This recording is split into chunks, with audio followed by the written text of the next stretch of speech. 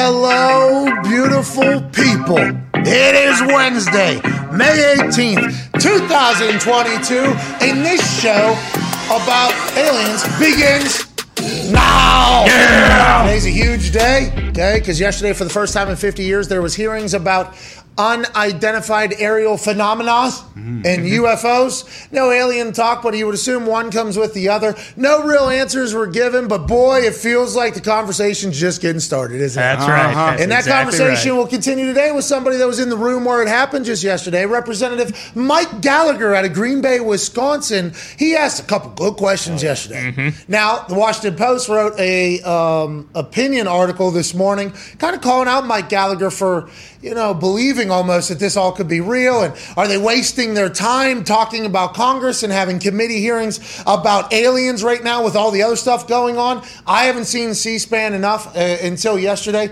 I assume they're wasting their time with a lot of shit. Oh, yeah. And I feel like we should learn more and more about, what's potentially out there that has much better technology than we could ever have. Please.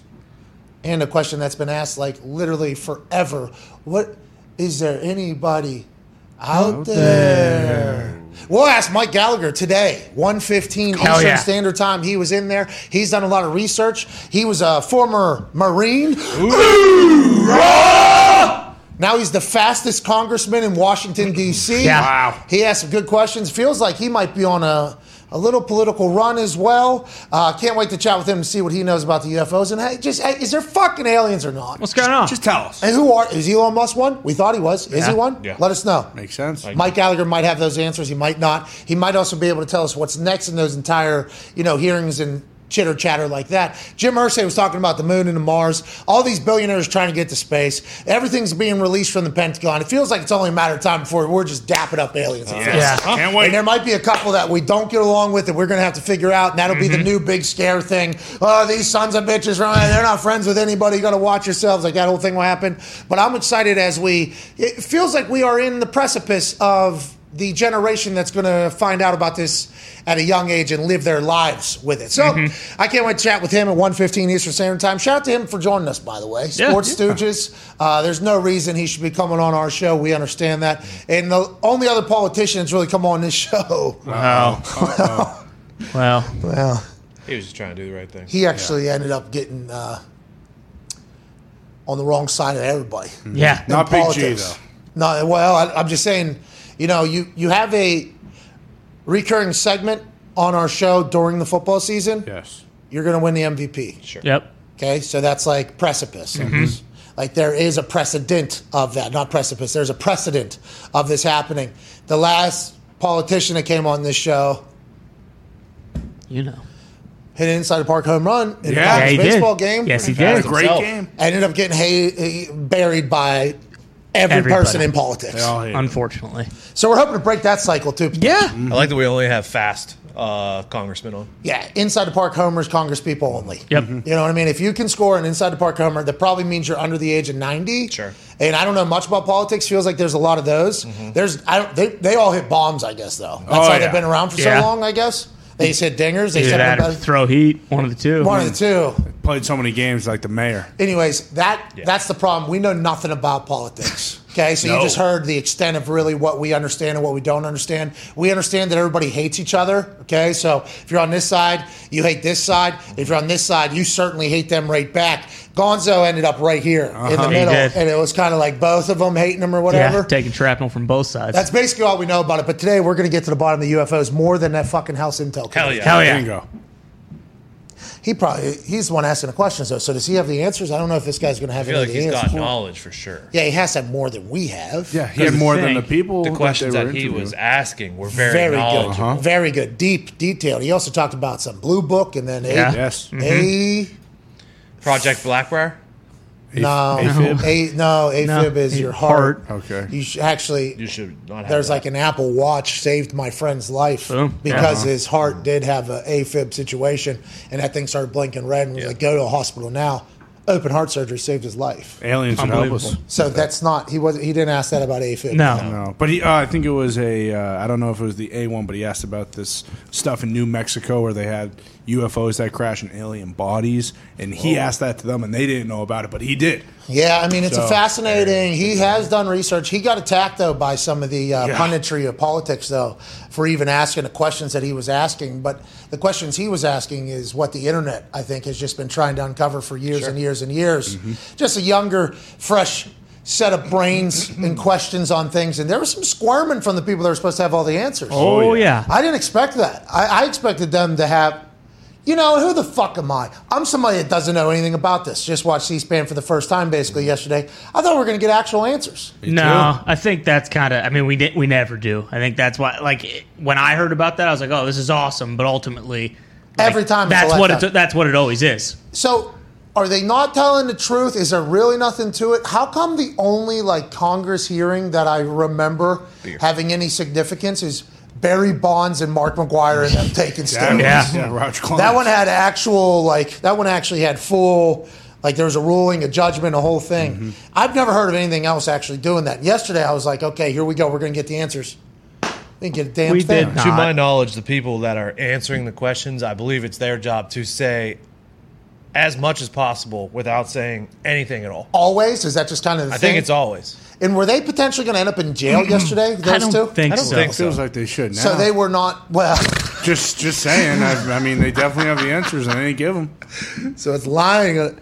We'll talk to Mike Gallagher. Yeah, hell no. Will he be able to tell us about the process, too? I feel like Sure. 35 years old. Maybe this is the year where I learn what the whole thing is over there. Yeah, once you could be president. Yeah, well, I guess that's okay. I'm not talking about that. I'm talking about just this dude's a rep, Yeah. right? He's a congressman. Yep. House. He's a He's in the House. Yes. The House holds the Congress. The Senate holds the senators. Yes. The House holds the representatives. The Senate holds the senators. They come together to make Congress. Oh, Boom. that's cool. And that's 1/3 of the entire government branch. That's right. Because then there's the judiciary, Judicial, which is legislative. Supreme Court, and then the Executive, which is the prize. President. White House. They're the legislative. Commander-in-Chief. So that the two places, Senate and House, they're the ones that are always yelling at each other. Yes. They're the ones that are always, they're stealing the headlines. Laws and such and bills. Each state gets 2 senators. Each state representatives are based off population. This guy's on top of it. Okay, so there's a lot more. There's 50, There is. 100 of, The senators. Yes. and then there's a shit ton Yes. of the, Like 400 something, I think. of what this The guy reps. is. Yeah. Okay. California's got like 80. Because you're Texas has repping got a every lot. district and Yeah. the constituents. Because I always hear constituents, and that's just Gotta in keep my shows that I watch. constituents happy. 435 in the House. Wow. Holy shit. We're talking to one of 435 today. That's Let's right. go. What does he know that the other 434 don't? Who knows, but we're excited to find out. Anyone to come on the show, we're appreciative of it. In the third hour, we'll have AJ Galante, former owner of the Danbury Trashers, I believe still owner of the Trashers, founder of the International Ice Wars, their first big heavyweight Okay. King of the Rink fighting tournament this Saturday on Fight TV, 9 p.m. Eastern. Here we go. Hey, listen. Blue line to blue line, basically, I believe, is what it is. Ice rink is a smaller rink. Guys in hockey pads. They skate right up to each other, and then they just start throwing bombs. Yeah. Judge like boxing, and they have a 320-pounder getting on skates. Big boy. Buckethead is his nickname. Huge head on this guy. But they're going out there and swinging bombs. I can't wait to hear what they're thinking, how they're expecting it to go. It's happening in Enoch, Alberta, Canada or something. Okay. I mean, it's way up there. They are going to try to throw bombs at each other. Hockey fights always get good, and now we're going to have it officiated and judged. I think there's call-outs and all that. Yeah. Look at this guy. Travis Levitsky. Beast. Buckethead Levitsky. A Sasky lad. He is, yeah. He used to play on the Alberta Football League or something like that. Okay. Alberta does have the best athletes in hockey if we know anything about Canada. Yeah, absolutely.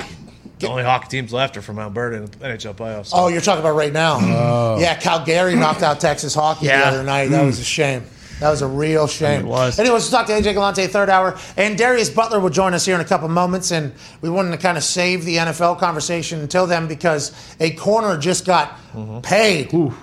I guess. I mean, $7.5 million is a lot of money. A corner just got picked up and added to the Philadelphia Eagles. And the Philadelphia Eagles, if you look at this offseason, hey, big offseason for Coach Sirianni in the entire Fly Eagles Fly bird community over there. Yeah. Not only a trade for A.J. Brown on draft night, which is huge. Jalen Hurts and him are going to be hot. Now they actually signed Bradbury, who was released, I believe, from the Giants just like 2 weeks ago out of nowhere. Nobody saw this coming. 2 years ago, had an incredible season. Last season was okay, but the Eagles add, alongside Darius Slay in their backfield, they had offensive weapons. Coach Sirianni gets another year under his belt. Are the Birds up to something? Coach Sirianni, whenever you hear that, people are starting to have higher expectations of the Philadelphia Eagles because of the moves that are being made in the offseason, is that something that motivates you and drives you, or does that scare you a little bit? And what do you think about Bradbury as a player, Coach? No, I don't care about that at all because last year everyone thought I was a fucking doofus. I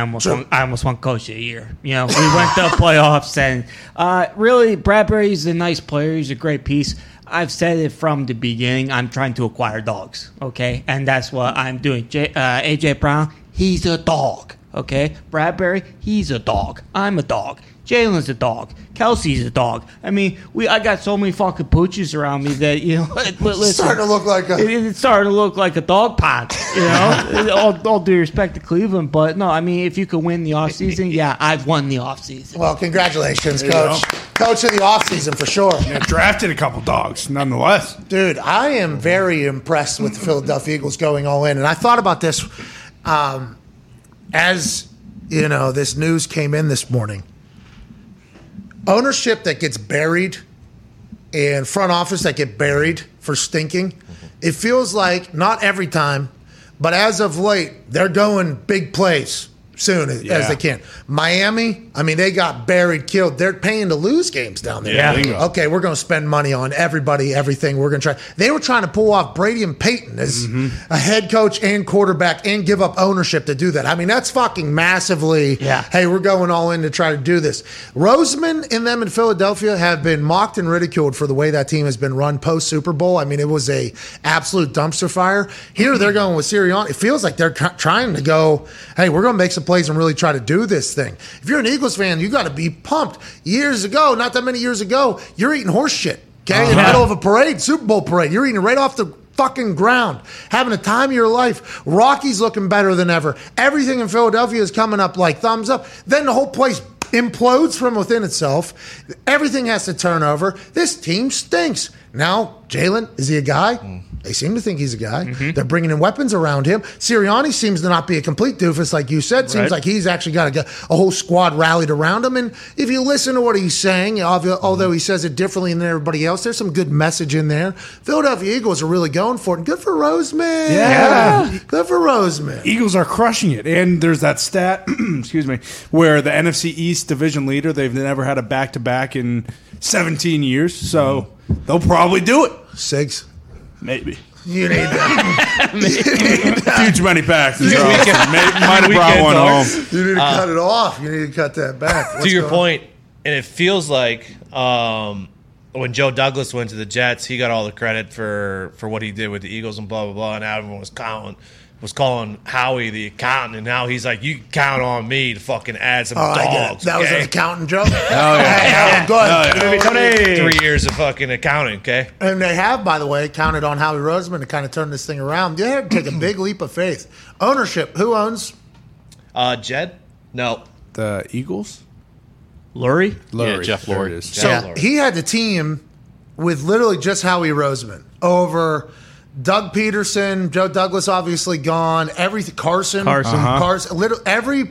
everything around Howie was not happy with everything that was going on. Allegedly, we don't know the full story. Will we ever? Probably not, because we don't fucking learn anything anymore about anything until like 15, 20 years later when we'll all I'll probably be dead by then, but you boys will be thriving and doing good things. But everything around, so Lurie had to go all in with Howie, and I assume there was times where that was not an easy decision to be made, or necessarily the most favored decision, probably even in Lurie's family and people around him in his circles. Now Howie's really building up a roster. Now, does it mean diddly squat what you do in May? No. Can you win the Super Bowl in May? No.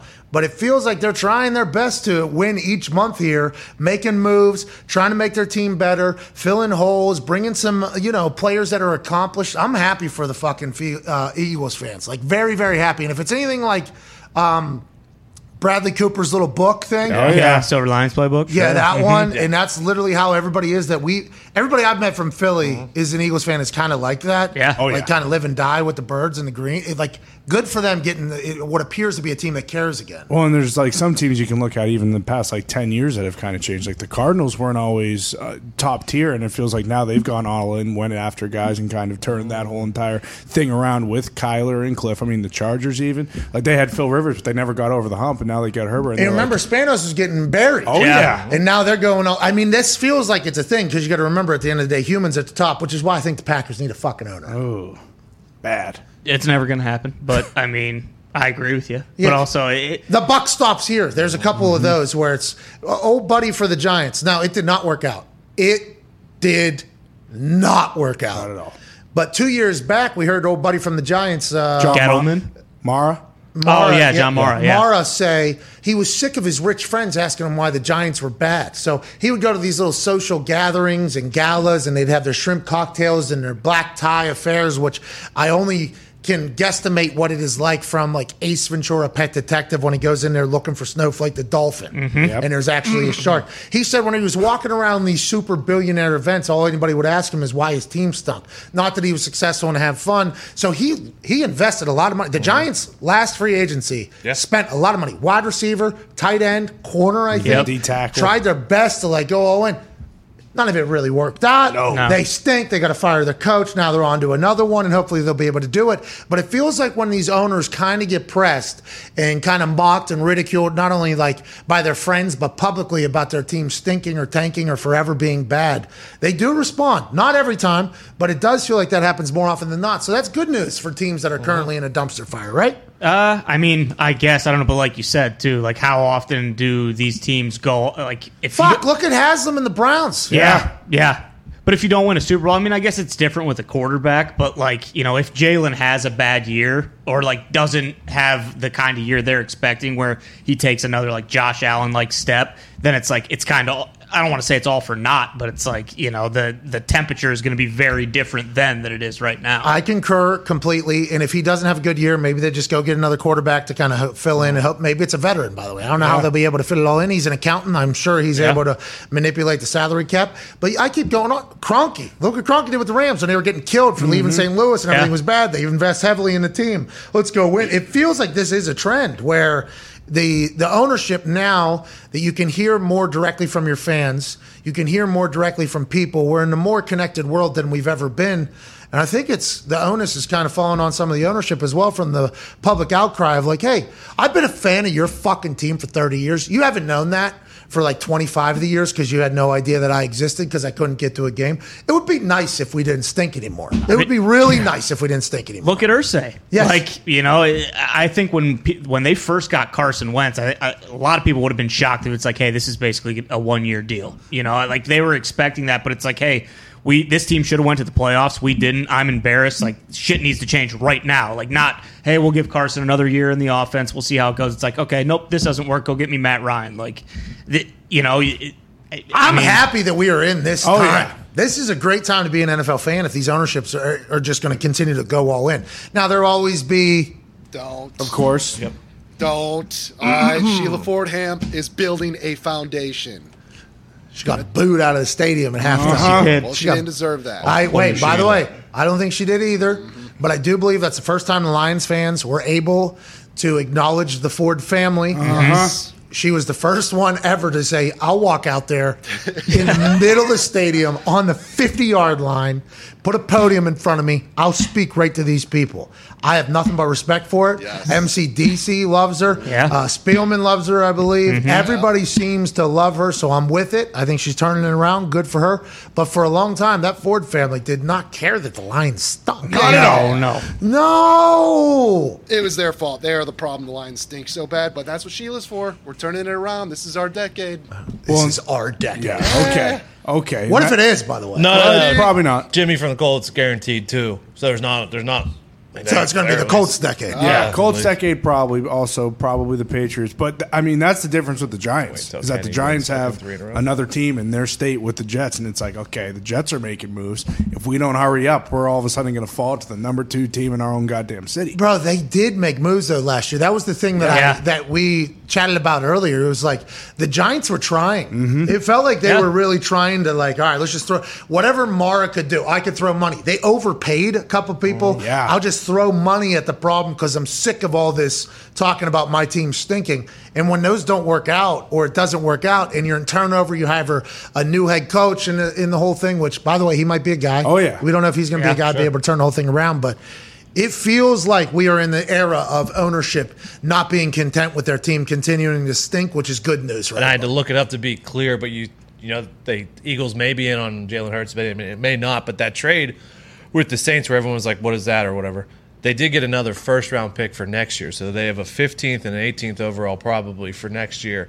So if they want to package those. To move up to get one of the Bryce Young or CJ Stroud or Slavis or whatever the fuck his name is from Kentucky. You know? Or JT Daniel. JT Daniel. From West Virginia University. Kid in Miami. I'm worried about that one, by the way. JT Daniel, West Virginia. We'll come back to this conversation later. Not because I think JT Daniel is going to do bad, but how did he end up at West Virginia? Yeah. Good question. He loved the weapons. He did. He said the weapons were good. That's why.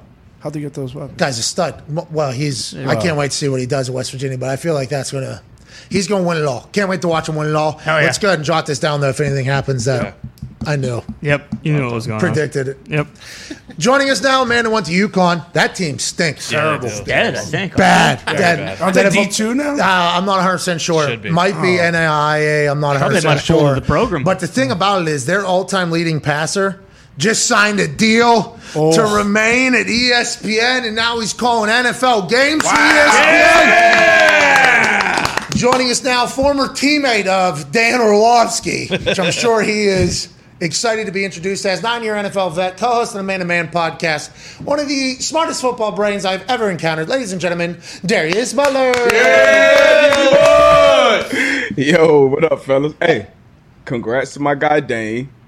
You didn't have to bury us like that, man. You didn't have to do that. Hey, you guys used to be good, man. It was a lot of fun to, see those teams fly around. Used to kind of handle it, but everything has kind of gone to shit. Now, listen, there's Hey, Jim Moore, we got the program back. We're trending. We're going back in the right direction. All right, we'll get back there sooner or later. It's too cold, right? Don't you think? Too cold? It's cold. It's in the Northeast. It's a tough. We're independent, so it's a tough area to recruit, especially without being in the Big East like the old days. But Moore figured it out, man. He's had success in his past. NFL, UCLA, he'll figure it out. I got faith in him. Yeah, sure. I don't know. A lot of things stacked against him right there. Yeah. The NIL might be able to help him out, I guess, but they're taking away any ability to just pay people to go to play anyway. Right. Yeah, that's cool. Yeah, it's kind of interesting. West Virginia's in an interesting spot too, D-But. We've been we kind of got worse every single year these last 3 years. That's not supposed to happen, I don't think, D-But. Hey, it's not. Those Big East days, those are some prime years. Rutgers, West Virginia, Pitt. Louisville. We got to bring the Big East back, man. BC. Louisvle, Syracuse even had a couple of years here and there. It was Cincinnati. Hey, who was the running back from? USF. Yes, USF had a couple of dogs. They used to run like 4 threes. The entire defense used to just run 4 threes at USF. Who was that running back for Louisville? He's like 260, 270. Michael Bush. Michael Bush. Yeah. He's a dog. Quarterback. He was a beast. He was a monster. Him and Braum, I think, were on the same team back then. Yeah. Harry Douglas. Mm-hmm. Uridia. They had Barnage, too, tight end. They had a squad over here. Harry ran one right by me on a kickoff. I think it was opening kickoff. Right. I hated Harry in college. We still might have. I need to holler at him. He hit him in the nuts. He hit him in the nuts one time. Whoa. Spit in one of my teammates' face. Whoa. Dog. Yeah, he kind of loved this very guy. dirty. Yeah, he ran dirty right by dog. me, too. I saw he didn't spit on. Well, I don't know. He might have. Too fast. The whole way it worked. That Big East was awesome. And the Big East basketball tournament was awesome, too. And then everything just kind of folded. I don't understand. Middle East now. Medium East. Tony. What's that, pal? It's a medium East Tony, now. wrong term. What is that all about? Jeez. It's not the Big East anymore. It's the medium East. Why is that? What are you saying? Fucking, what do we got in the Big East now? Butler? Villanova, right? Yeah. Creighton. Okay, well, Seton Hall. yeah. Basketball conference. Yeah. St. John's fucking still got it, right? Yeah. They're still hooping. Yeah. Alma Big bad. East is dead, huh? What is the deal? Dead. Diggy's is dead. I don't like it. All right, let's move on. Let's talk to the NFL. It's good news for us. Bradbury going to the Eagles. This continues an offseason where the Philadelphia Eagles are investing in the team. Just a couple years removed from Howie Roseman being like the most hated front office person in a city in which he is a front office of. How do you feel about the move? Do you like this for Bradbury opposite of Slay? What are your entire thoughts on the whole process? And how many teams do you think were interested? I love the move. I saw a report that said it was 11 teams that were interested. And, the Giants didn't do them any favors, obviously, by releasing them at this point in the year. But, they were doing business on their end, trying to get a trade done, which a lot of teams were in those conversations as well. And last time I was on here, I think that was when the news came out that he was released. But I like him, man. He's still in the prime of his career, I think. He's on a one-year deal, so he'll definitely be motivated to go out there, ball, and get another bag. As you saw, Jair just got paid yesterday in Green Bay, or the other day in Green Bay. So he's motivated. He's on the opposite side of D. Slay. They've had a tremendous offseason all around the Eagles. Got A.J. Brown on draft night. We got Jordan Davis in the first round, and Kobe Dean the third. They've been making Hassan Reddick off the edge. So Roseman, man, he's going all in. And Hurts, they had this team in the playoffs, and nobody had him going into the playoffs last year. So, might be worth the fly to take him to win that division this year. Nobody has won back-to-back in the NFC East for the last 17 years. Okay, so that thing's wide open, has been wide open, even though it appears as if one roster is always more stacked than the others every single season. Mm-hmm. Yep. Every single season, the Cowboys are in the Super Bowl and have a much better roster. Haven't had back-to-back winners of the NFC East in the last 17 years. So that thing's open. I feel like Sirianni, Roseman, and all of Philadelphia realize that. And the fact that they're going for it, D, but I like. And I started thinking about this. Roseman was getting killed. They go all in. Lurie had to have gone all in with him. Stephen Ross in Miami, they were getting killed. They go all in. You go to, the history. Kroenke, whenever he left St. Louis, went to LA, got killed, they go all in. It feels like when some of these owners and front office people get, publicly insulted or their fan base is able to reach them and tell them that they hate what they're doing, they answer and they respond by at least trying to go all in. I like that for the NFL, D. But do you sense that? And do you... Yeah, a lot less patience these days. We were playing, guys would come in and coaches would get a few years to turn things around, quarterbacks. And now, people, it hurts. Tua, if they don't get it done this year, they're out of there. That's kind of the mindset all around, and that's kind of seeped into these buildings, I think. And it depends on everybody's situation. It's always different. The Eagles were able to kind of make a lot of these moves. They still got a quarterback on a rookie deal. Same thing down in Miami. But these teams got to figure it out and figure it out fast. I heard you guys talking about the Giants before I hopped on. They got to figure it out too, because it looks like, Daniel Jones has been playing well. You got Daboll coming over from Buffalo, so they may turn things around there. But I love to see it, man. It's great for NFL fans. This is what we've been doing on Madden our whole life. Go, trade, block it, get it all in here, go up, max the salary cap out, figure it out. So I love to see it, man. Hey, that was a great out right there. You're right. Yeah. It is, the fantasy football mindset almost. Hey, this roster does not need to remain the same. But I think you have to keep the pillars, right? I think how many core people you think you need to have on offense, defense that you can build around? Is it just positional, or do you think it's actual quantity? Man, it's position, because as you know, everything is separated. We spend most of our time separated in our individual, silos in our meeting rooms. So you need strong leaderships in those different meeting rooms, and then on the opposite sides of the ball, and then the third phase of the game on the special teams part. So I think you need a special teams ace, someone that keeps everybody going on that side of the ball, and then defensively, offensively, at least 2 or 3 guys. And ultimately, you got your own guys, homegrown, drafted. Darius Leonard, Quentin Nelson. You draft those guys, Jason you pay Kelce. those guys, you keep them in the building, and they kind of pass, the culture down and around the locker room. That's ideally how you want it. Then you get free agent pieces and bring them on, like the Eagles have done this offseason, like the Saints have done, bringing in a guy like Tyrann Mathieu, obviously with championship pedigree, knows the area. Same with Jarvis Landry on the other side. So it's different ways to do it, but when you bring veterans into your locker room, they got to be able to fit in, because there's a lot of egos in that building, as you know. They got to be able to fit into whatever that culture is. Young guys got to be able to step up in leadership roles early. We had Andrew Luck come in. You're your first overall pick.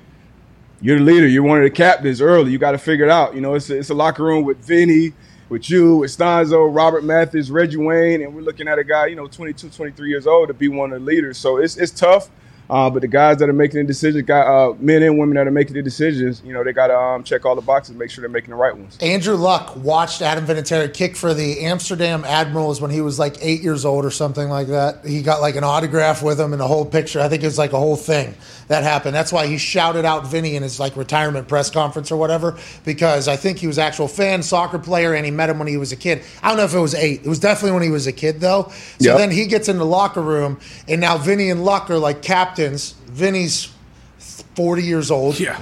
He's 22. And like Luck was a super nice guy, like the nicest guy of all time. I honestly believe too nice of a guy in some situations. In my eyes, to be a quarterback, there were some situations where I wish he would have seen Peyton Manning operate. Like I wish he would have seen Peyton Manning say, hey, we're not doing that. Like just because that's how you should be and can be of a quarterback. But when you're 22, it's difficult. But as you get older, you kind of become the person everybody looks to and looks at. And I said Jason Kelsey because that's probably the person in Philly that they're relying on. Yep. And then Cox on the defensive side, right? They're like, hey, these are the two guys we keep around. Then they hand over the game, hopefully, the way you are as an Eagle or as you are as a Colt.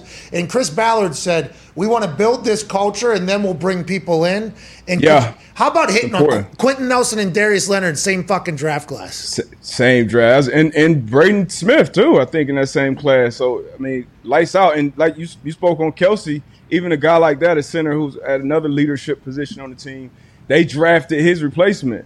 And I'm sure I saw Kelsey doing some of the coverage. I saw, a replay of him doing some of the coverage from that draft. And the way he spoke highly of the guy that they drafted, I'm sure he's going to pass that game down. He's going to pass that culture to his mentoring him in a sense and pass it down in that locker room. So they're in good shape out there in Philly, man. He said that he actually was watching film for Howie. Yeah. He said he was actually a part of the scouting, and he said, this is the guy I think that is the best or whatever. He said for the last couple of years they've had me do that, and he basically said I didn't really. That's smart. Yeah, he basically said I didn't really see anybody the last couple of years, but this guy, this guy is the guy or whatever if you're there to do it. That speech he gave was really cool in the moment, live there. Yep. I think it was on Bleacher Report. Yeah, he was a Lefko, right? Yep. Lefko's a diehard Eagles fan as well, so it just kind of worked out like that.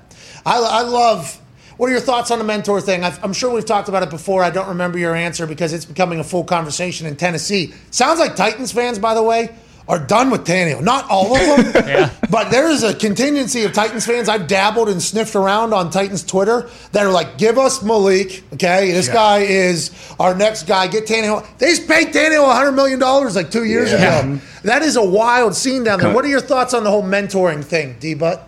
I mean, it's one of those things where I feel like it depends on how you wire it. And I personally coming in as a young guy, I don't want a guy mentoring me unless he really wants to do it. Hey, Kyrie, hold on. D-Butt. Kyrie kind of spoke about this too. Kyrie said when he was at the Cavs, we had OGs and everything. I wanted to go one-on-one and fucking beat everybody. Some young guys, by the way, aren't necessarily like, I would like you to teach me everything. Some young guys have that moxie of like, okay, I got my own shit here, So it's an interesting debate to even have that people act as if every young guy wants to be taught and coached by the older player. That's not necessarily always the case, which I think is what you were getting to. I'm just saying it's in every sport, I think, as well. It's not at all. And they're in meeting rooms. They're doing the same drills. I'm sure if he asks, Ryan a question or asks the coach a question, he'll give him an answer. But I didn't have a problem with Ryan's answer at all. Tannehill saying, it's not his job to mentor Malik.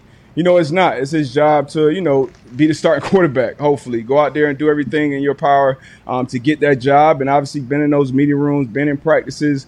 There's going to be questions that you answer for the young guy. But I feel like mentoring a guy is going above and beyond. Like I had mentors in my locker room coming into the Patriots. Guys who played on the other side of the ball, guys who played different positions. But that's just who they were. That's just what they wanted to do at whatever point in their careers. And I went and did the same thing in my career. I had Malik Hooker. My 9th year, I was moved to free safety.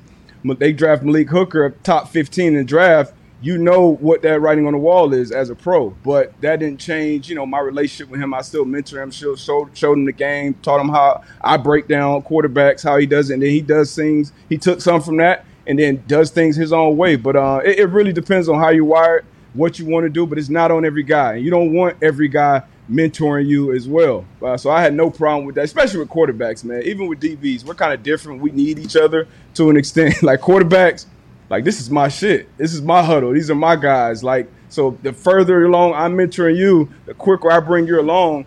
The only place you are behind me right now is between the ears. Physically, Malik probably has all the tools that Tannehill doesn't have. So the faster I bring you along, the faster I'm up out of here. So I had no problem with Tannehill. I feel like that was his real honest answer. I had no issue with it. Yeah, and I didn't think there was any ill intent in the sound in which he delivered it either. Like, it wasn't like a fuck that guy. Yeah, it was like, hey, I just got out of a dark place, he said. After that last game, I just got out of a dark place. I had to go to therapy, he said, to get through it. And now I'm back, and I'm, like, feeling good. It's like, yeah, man, we're in the same meeting. I got a lot of shit to figure out myself right now. It feels like what Tannehill was saying. And you're the one seed. You got sent home in, your first game, and you're looked at as probably, I know I'm going into the game as a defensive player. It's like, hey, let's make Tannehill beat us. So if you're that guy, the first thing on your mind going into April, mini camps and OTAs is not, let me mentor the third-round pick. Come on, fuck out of here, man. It's funny you said you had mentors on the other side of the ball. Because everybody just assumes it's always going to be in the same room and everything like that. But some people, like to your point, aren't wired like that. Like Dallas Clark, big mentor for me. Tight end, obviously, he hates punters. He's big mentor. Joseph Adai, I hung out with Joseph Adai a lot. He helped me immensely off the field. Vinatieri, I was lucky. So I think I was just looking directly in the same. Great locker room. Man, great locker room over there. We had a great. Charlie Johnson was this left tackle we had too out of Oklahoma State, big guy. He and I had plenty of beer together. He was awesome. He was like we had such a good group. It was a bunch of older folks, We had a bunch of old guys in there. And Yeah, so I was very lucky to kind of get in there, even though I was only 22 years old. And I think I was the dancing, clown. Yeah. Drink the beer. Here's a new entertaining piece. But I think every time we kind of try to pigeonhole people into their leadership roles being in their building, like you just reminded me, I've never thought about that or talked about that, but it's like, yeah, like a lot of people that I learned from were nowhere near specialists, So it's like, I think that expectation is wild. I think that's a wild expectation. It's some people who are kind of, everybody's not built to be a mentor. That's more work. People got their own lives, their own kids, their own wives, whatever at home.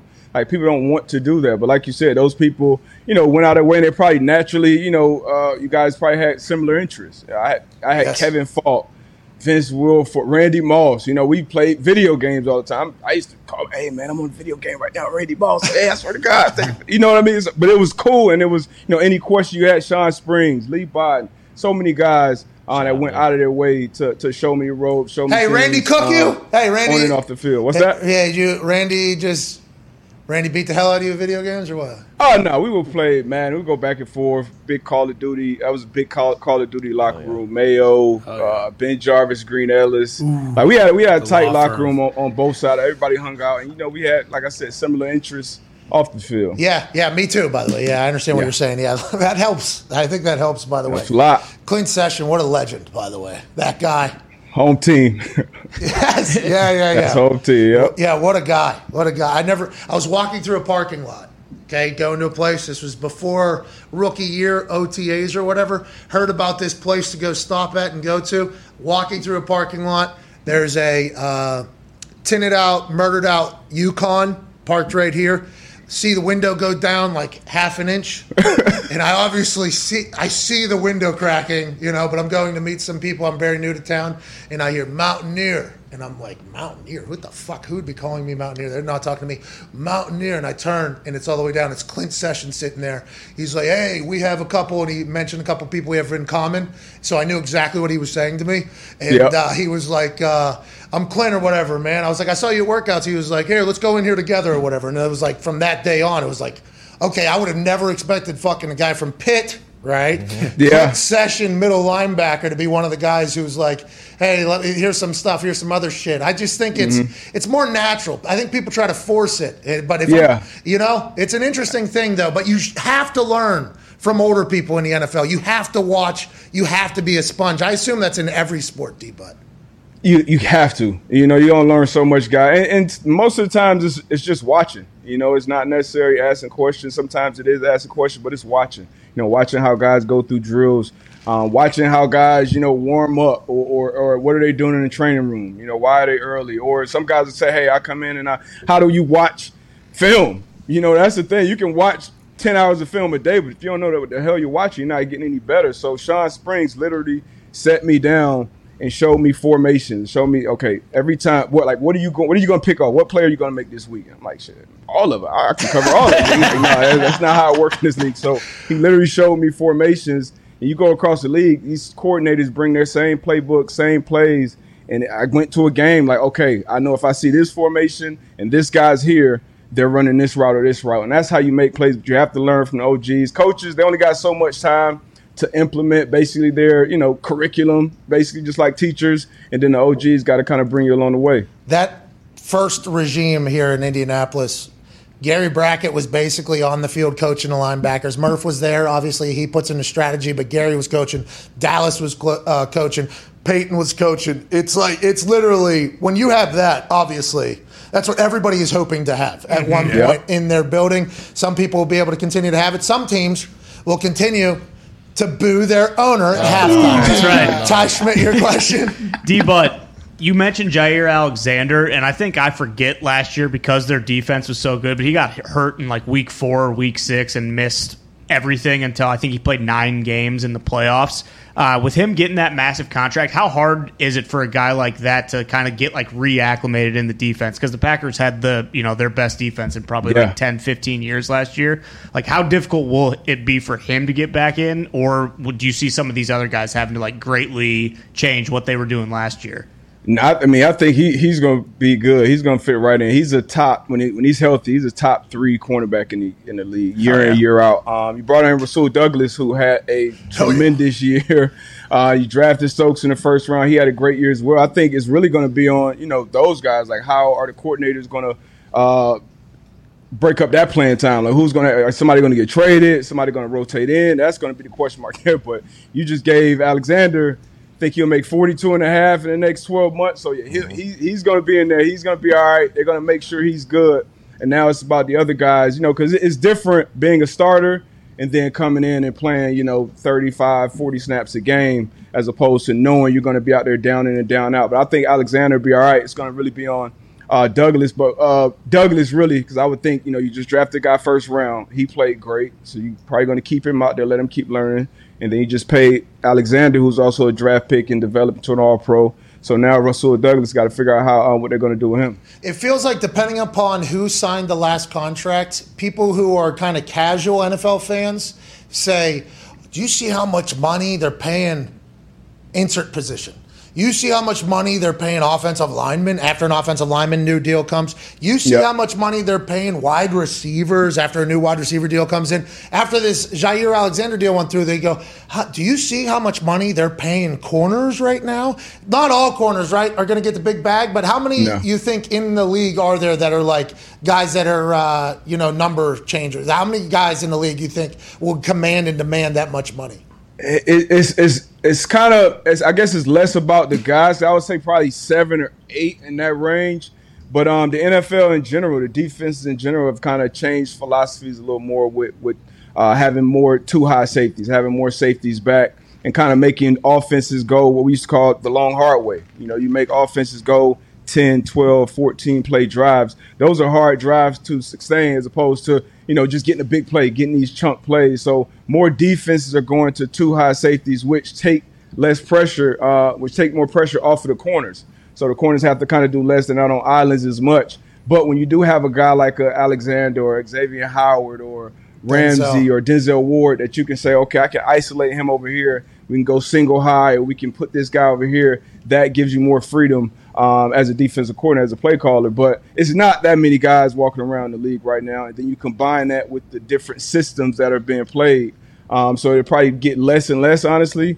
But I hope not. I like my corners getting paid. Receivers are damn near the 30-a-year mark. Corners are still 20, 21 right now, so we need to bump our number up. I think all numbers are going up with the money continuing to roll in. Yeah. But I was thinking about that because I think Jair Alexander got paid what day of the week? Do you remember? I think it was Monday. Monday, I think, yeah. Monday gets paid the other day. I get a message immediately from somebody at the WWE who's just a casual fan that goes, you see how much fucking money they're paying? And it's like, no. I think everybody's getting paid more money. Like, as we go, I think rising tides will lift all boats or whatever the hell it is.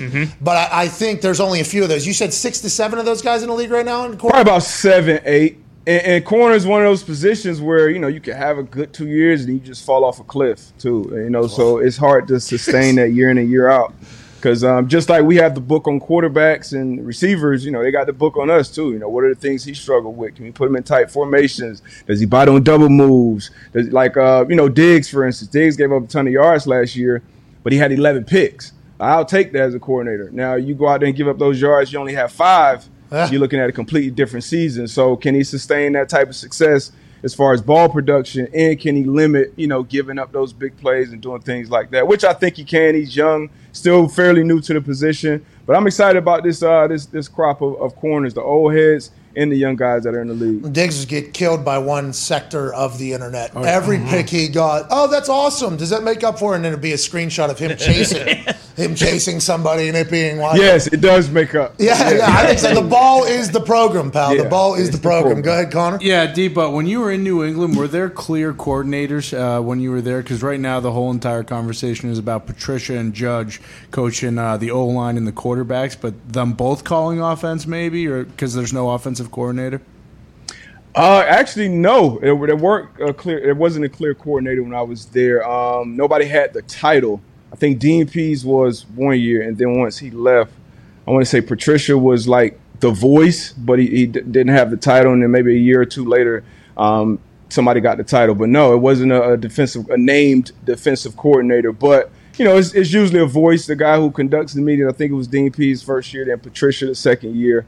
But that was surprising. I saw Joe Judge and Patricia being on the offensive side of the ball. Definitely surprising that that's the direction they're going to go this year. But, if it's one guy I'm not going to doubt, it's Belichick. Hey, so, how long do we do that for, Darius? Because I'm doing the same exact thing. Dan Orlovsky says he's most worried about not having an offensive coordinator in Mac Jones' ear or whatever. Ninkovich says, who better to teach this guy than Bill Belichick? Yeah. But then the thought is, like, what if this doesn't work out? Are people going to say, like, Bill has just lost his mind? He's a madman? Like, how long do you think he has? How long do you think he has? Like, they're obviously successful last year. Yeah. But what is the expectation in New England? Like, you have to make the dance. You have to. And then you have to go. It's championship, or, it's a failure of a season if you don't win the championship. That's a standard in New England. And Belichick has obviously evolved and dominated for 2 decades, and obviously had Brady for most of that run as well. It's tough. It's tough to sustain that type of success, especially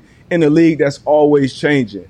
Ernie's out of there too. I saw him do the schedule release, but Ernie's not in the building. So I don't know how long Bill has that. He's doing things differently. Is Ernie a football genius? Who, Ernie? Yes. Oh yeah, Ernie's he's a savant. Ernie, so basically, we're playing week Ernie 1 was in Miami. Analytics. It's going to be hot. It's going to be hot. It's going to be hot. Week 2, AFC North opponent, and week 3. It's going to be 6 minutes of hard football. Ernie's off fucking limits, all right? Ernie's a made man. Ernie doesn't get talked about, nothing. But, okay, well, I fucking watched that schedule release because I thought I was going to bump up my football IQ like at least 50 points. And I watched, I'm like, is he talking to kindergartners? Is this the guy that dominated the NFL for 20 years? That's all I could think. Dominated. He was the analytics department before everybody else had one, essentially. But yeah, it's a lot of things changing. You saw Bill; he's doing things different. Got a rookie quarterback, obviously. Went and spent all the money in free agency a couple years ago. So it's gonna be tough. Obviously, with all this talent that's coming up in the AFC specifically, it's gonna be tough to sustain that type of success over there. And calling plays, man. Who's gonna actually like practicing and all that shit? I'm not worried about that, but actually calling plays, like that's a skill set. That's going to be interesting to see how that plays out during the season. Yeah, well, Bill's got everybody playing Madden. He's checking out what their strategy against everybody right now. You want to call plays? Go ahead and earn it. Go ahead and earn it. Stream it right to my computer every night. Let me see what your style is. Matt Patricia's got his pencil. Yeah. Hey, they do that more. I play for 3 teams. They do that, like the simulated game environment. They do that more than any other team. You know how we have periods, special teams periods, this is that. Like it'll be, in the middle of practice, punt unit out. Yeah. Just throw it out, and then, all right, we're on the 8. It's this much time on the clock. Coordinators, offense, defense, go to that. Like, that's damn near, you always have to be on point for that type of situation in the Patriots practice. So that does help prepare you. Oh, yeah. But just calling games, especially with a young quarterback who's not necessarily, battle tested like that, it's going to be interesting to see. We missed the heart out there by 2 seconds. Not your fault. It was a great answer. Hey, Siri, sorry about it. You can't hear me, though, because the commercial's on. Go ahead, Tone. Sorry about it. I am sorry about it. Thank you for the Lee Bond shout-out. We appreciate that. How come safety is the lowest paid position on all of defense? Oh, it kind of viewed as running backs. They're kind of losing their value, and it's something that you can.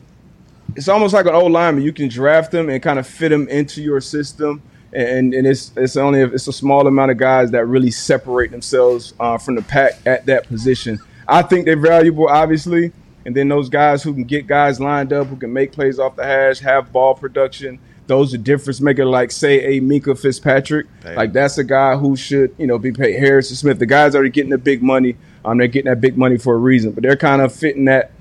Tight end, running back market where they feel like they can be drafted, they can be placed, they can be, quote unquote, hid in the system. But I think safety is still a very valuable position. Yeah, if you got a guy, right, you can do things with him. But if not, you can just fit him into the scheme and kind of hide him, right? I mean, that's kind of what's going on. And that's what you were talking about with the 2 high safeties, almost forcing corners to not have to be as island. They don't have to hold that out. Like it's not like Revis Island. College too, right? And what's that? College too, right? Is that happening in college, I assume, or is that all just man to man? Yeah, college all over the place. and most 90% of players I don't know what the hell they're doing. I'm watching film and it's guys. You see why they're putting up 50 and 60 points. It's terrible. And I told you a few months ago, like I've trained guys and talked to guys who don't even know how to backpedal. Coming out of college. They side shuffle? What is bad, it? Just man. side shuffle? They look at the quarterback the entire time and then just shuffle? It's either shuffle, a kick step, or you got either this or that, or you're in a press. Every game, hey, just press man to man, and it's on you to kind of figure it out. And once again, the time constraint that the colleges and the pros have is tough. The thing about the pros, this is my life. Like this is my livelihood. Like I'm going home and I'm doing this as well. College kids, once they leave, they might not think about football again till they're back in that meeting room. So it's maybe tough. UConn. Maybe UConn. Maybe UConn. Not West Virginia. Oh, I was thinking football the entire time. Hell yeah. Gumpy has the last question for you here. Darius, we can't thank you enough for joining us. Yeah, Deba, do you think the Celtics will beat the Heat in 6 or 7 games coming here? Celtics are dead. You know this, Gump. Come on. You said that they're about the dead. Nets, D-Butt. You said the Nets would beat them in the first round, Hey, D-Butt. I did. I was dead ass wrong about the Nets. All right, I came in this playoffs with the Nets or the Heat coming out of these. Hell yeah. I'm with the Heat. I slept on Jimmy Butler. I slept in the squad. Kyle Lowry's out of the lineup. If it stays that way, we win at 6. Jimmy Butler will get the first Larry Bird. You said you Eastern sat down at Conference halftime trophy. last night. You're going to watch the whole game? The amount of weeds. Well, I got stuff going on. I had my daughter. Shout out my daughter Maya. Hey, shout out Maya. An excellent performance last night. Broadway, our way. So I missed the first half, but literally as soon as I sat down, Bad guy. took our first lead. That's up, man. Fucking dad of the year, and Gump's trying to take shots over here. Did you miss that Florida One of my Panthers kids lied game, too to their classmates and told them that Jimmy Butler was her uncle. So that's respect. That's a good move. That's genius. Yeah. How much better was life in school that day after, you know? Hey, man, I went in career day a few years back, and now I'm like, oh, news. Hey, is Jimmy Butler your uncle? And she's like, yeah. So now I got to ride with it. If I go in there, hey, that's my brother Jimmy. Let's go. Well, good luck to your brother, Jimmy. Also, good luck to your Florida Panthers. You got ragdolled by the Tampa Bay Lightning last night. I don't know if you saw that. It was ugly. 4-1, right? Yeah. It was ugly. We'll be all right, though. You still watching the hockey or no? Come on, big hockey guy. How about F1? That one's ugly, though. Are you done on F1 yet or no? Because you went to the race, you experienced it, now you're past it and over it? No. It's race week out there in Barcelona. Oh! We talked about this race week out there, so I'm tapped in. Of course. Well, good luck to everybody in Barcelona. Thank you so much for joining us, D-Butt. We will see you again soon. Have an incredible week. Everybody can watch the Man to Man pod. What days are you guys live at 11? Monday and Thursday at 11. So tomorrow morning will be live at 11 right before your show. YouTube.com/. Man-to-Man Pod. The Man-to-Man Pod. Somebody got Man-to-Man Pod. Somebody got Pat McAfee show. Mm-hmm. So we had to go to the Pat McAfee show. Right. Yeah, that's tough. That's tough. That's the internet, though. Hey, ladies and gentlemen, Darius, Butler. Thank you, Join us now, man that's been tanning it for his entire life because he always looks toned. Yeah, freak. An absolute meathead, the founder of the Hawk House, which is the gym that is in the FanDuel Thunderdome. Ladies and gentlemen, Super Bowl champion, college football national champion, COVID survivor, Ryder Cup champion, AJ Hall. Yeah! Hello. Is that a saying? I don't know. If you can't tone it, tan it. I mean, that's a world. I hate this guy, dude. You're so He's cool. never had to do this. You're so cool, dude. No, what do you mean? I never had to do what? That you never heard this because that isn't your life. Your life is No, I know. always If you're, toned. tone it always. You know my brother-in-law, Brady Right. Quinn, always toned. toned. You know the rest of our family? Brady's toned and tan, yeah, all the time, naturally. But He's no, taking I mean, big tough of course shots. I know. Yeah. Why do you think bodybuilders spray paint themselves for competitions? Yes, it makes the contours of your muscles pop out, but is that a saying that I don't know? I don't know. We say it. People say it. People Do say you it. know that people say it?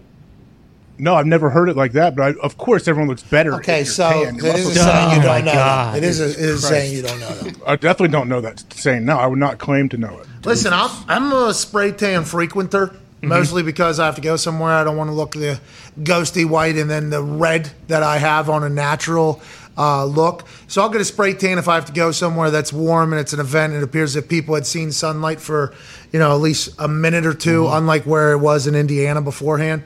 But it does make you look so much better so quick. Oh yeah, it's awesome. Oh my God, I lost 15 pounds. Yeah. So that's why I'm excited for the sun to be back. Can't wait. Hey, don't worry about doing anything. Yeah, The sun's here. yeah, just tan it. Just ton. Just put tank top on. Let the guns out. AJ actually just texted me, nothing tastes as good as skinny feels. So AJ texted you. Yeah. That's another saying. Did you say that? Is that your saying? Nope, but I have heard that one. Yeah, that's a good one. People have rubbed that in my. You can get in trouble for that one too. That one stinks. I don't like that one.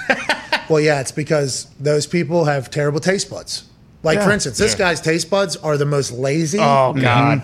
worthless things of all time. Bland. Yeah. So bland. No, they're not. They are bland, but they're lazy. Yeah. That's the thing. Like, there is not a single sensor in his taste bud that goes to his brain and says, "Not having it." Yeah. We can't do this every fucking day. Not funny. Lazy taste buds, just not even sending up the bird call. Like, maybe one day you have, you guys have no idea. General how to eat Tso's first- chicken. Yeah. instead I of have no idea. The bland paper chicken that we Yeah. eat every single day. Like, I wish I had lazy taste buds. My taste buds work too hard. They run right up the pole, right to the brain, and they go, "We ain't eating this kale shit." I wish they were lazy. I wish they were into it. I was hoping that would be one of the outcomes of COVID. I could no longer taste and settle these sons of bitches down a little bit, but that's just not how it goes, AJ, and I'm sorry for it. I am not a foodie like you are. You love the fancy, nicer things in life. I don't need food not like that. that. That's not true either. No. It's actually the Taste complete buds are opposite. bland. I like wings, What? pizza, What? sandwiches, Honey buns. Sounds love amazing. honey buns. Love honey buns. All that sounds great, and I Donuts. do What? enjoy that stuff. fucking You eat donuts? At times, but only No. good ones. No, Like, you I don't. you don't. No, you I'm don't. stupid. No, you don't, you dork. I don't think you're a dork because of that. I don't think that makes you a dork. But I am incredibly envious of the ability of people that don't like to eat. Like, No, those people stink. Like, AJ, did you know you could put like salt or pepper on that chicken? Like, it's not even that crazy, I love make pepper. it taste I put a tons little of bit pepper better. on. You're like Orlovsky. Hey, by the way, congrats for Dan Orlovsky. Dan Orlovsky's another guy with incredibly lazy taste buds, but an incredible work ethic. He has signed back on to be back with ESPN on every show that they have, and he's also calling NFL games with Steve Levy and Louis Riddick. Steve Levy, Louis Riddick, and Dan Orlovsky are the number 2 NFL crew behind Troy Aikman and Joe Buck now. That was announced via Andrew Marchand of the New York Post. They are going to have 5 games, I think, in 2023 of the NFL season. They also have 3 back-to-back Monday nights this year, I believe. So congrats to Dan Orlovsky getting some NFL games and being on every single show that ESPN programs. Yes. Yeah. Attaboy, Dan. We're happy for him. He just re-upped. I guess that was announced this morning. Congrats. Yeah, I knew he was. He came on a while ago mentioning his being a free agent eventually. So, yeah, good for Dan, good for ESPN. We will see him plenty, I feel like, especially as the football season gets closer. I hope he's pumped. I hope he's happy. Allegedly, Fox Sports was also in pursuit. Yes. From what I've been told. There may or may not have been a conversation with PMI and Dan Orlovsky. Oh. Wait, so do we hate Dan then? Was it Tom Brady or Dono? Is that what Fox Sports was, and they went with Tom? Wow. That's fucked up. Do they see what Dan does for 45 hours a day on ESPN? Clearly not. Wake up, He Fox. brings it. Tom Brady was great on the field. We get it. The GOAT. Okay. What about the quarterback guru? Yeah. Dan Orlovsky. That's a shame. Probably similar money with ESPN. I assume. So what's going on with Greasy? They just take him to the glue factory. He's done. No, I think he's in coaching. San Fran. Took him out Quarterback back and coach. just fucking doof doof. I don't think they did that. It's not very nice. I agree. I don't like that they did that, He's AJ. coaching. You're right. Where he's coaching now? Yeah, for the Niners, your quarterback coach. You Here we shitting go. me? Let's go. Are you sure? Yeah. Oh, yeah. Yeah. Fuck, that's awesome. Are we Dead serious? serious. Never yeah, that's mind. what he's Here we doing. go. He's going to teach Trey Lance how to do it. We had Ty and I clearly had no idea that took place. No. That's a very important position to be just taking fresh out of the booth in his performance. I did not know that. Welcome back to the NFL, Greasy. Yeah. For the number 3 overall pick. I mean, the pressure's on Greasy even more now. Shanahan, are they old family friends? How the fuck did this happen? Did we know this was? How did we miss this? How did you miss this, AJ? What is the deal? Did Greasy play for his dad? I think so. Greasy was Yeah, he drafted was by on his the dad. Broncos. Yeah. There you go. And he also, I So- think Shanahan heard one of the broadcasters was like, Jesus, fuck, I got to get this guy out of the booth and help That everybody makes out. actually No, more sense. I don't think everybody. He probably said for the good of Greasy, who's in our family held in high regards. We need to think about. By the way, I don't think Greasy was a problem in there. I don't think Steve Levy was a problem. I don't think Louis Riddick was a problem. I think the entire, last couple years of Monday Night Football has been just a clusterfuck. Yeah. It has been, I think, from the do-si-do with Witten and the Booger-mobile to just Booger to the whole, it has been quite I don't know if they were ever really given a fair shot, Levy, Riddick, and Greasy. And if Tough game schedules, too. Like, they did not have a lot of great games. And the Mannings were on the next channel up on most people's things. So I'm not saying they were the greatest, and I'm not saying Greasy was anywhere near the greatest NFL Monday Night Football or any primetime game commentator, but I don't think any of us were going in there with any expectation of them being that good. And I don't think anybody changed their Also, minds. it's very tough to follow Tirico and Gruden, and then you're also compared to the MEC booth, which is Al Michaels awesome. and Collinsworth right before you. Yeah. Thursday Night Football booth, too. Aikman and Joe Buck did those. Wait, so Monday night is going to be who now? Joe and Troy. So Joe and Troy on Monday night. Are they adding Dennis Miller in for a 3-man booth again or no? I don't No, I don't think it's he and Dennis Troy Miller. might go well together. He and Troy, I think, would really vibe. When did Dennis Miller pop into your list of things that you wanted to force into this conversation? Because I was thinking of Monday night games and watching them growing up, and I never understood any of Dennis Him and Miller's Kornheiser references. in there were really good. that thing, people were attacking. I was getting lumped into the Dennis Miller world there for a bit when I was thinking about whether or not to call games. Like, just being entertaining and funny doesn't work calling games. Remember Dennis Miller? I was getting added in these comments from people, and I'm like, fuck. I was at least played. Jeez, what are we doing here? And I'm not saying, I don't remember the Dennis Miller experiment personally, but it is not viewed as the good, right? Oh, no. I do. I was a big fan of him in The Net with Sandra Bullock. Very good movie. Oh, yeah. Classic film. Well, Yeah, it Sandy is a can good carry movie. anybody. There's a lot of yucking it up when Miller was in the booth. Oh, really? I love that. Kornheiser, too. They have PTI Yeah. still going, him and Wilbon. 40 straight years? For real. How long is that? Forever, I think. And by the way they are talked about in the biz is they are the greatest daily studio show of all time. That's how they're chatted about. Started in 2001. Not that Dan Patrick show or Rich Eisen's show. Yeah. Colin Cowherd's show has been around a long time. How about Dan Orlovsky's shows? Yeah. Jim Rome's been around. Rome. Yeah, let's not forget about Romy. Yeah. Rome was trending the other night. We talked about that whenever it was announced how much money Tom Brady was going to make to be a sportscaster, and then they put a top 5 list out. And instead of Tom Brady being chatted about being on top of the list like the article headline was, everybody was talking about who was at number 3 or number 2. I forget which number. Jim Rome, $30 million a year. That's because you need to respect the fucking jungle. That's right. Clones. Let these clones know. Guy was He king for a quote long tweeted it time. and said that. Did he sign? Did he really? Nah, I don't think so. Should have. I sent him a DM and I just said, brother. And he responded back, brother. Love this guy. And then I forgot to answer. That's 100% on me. I should answer that.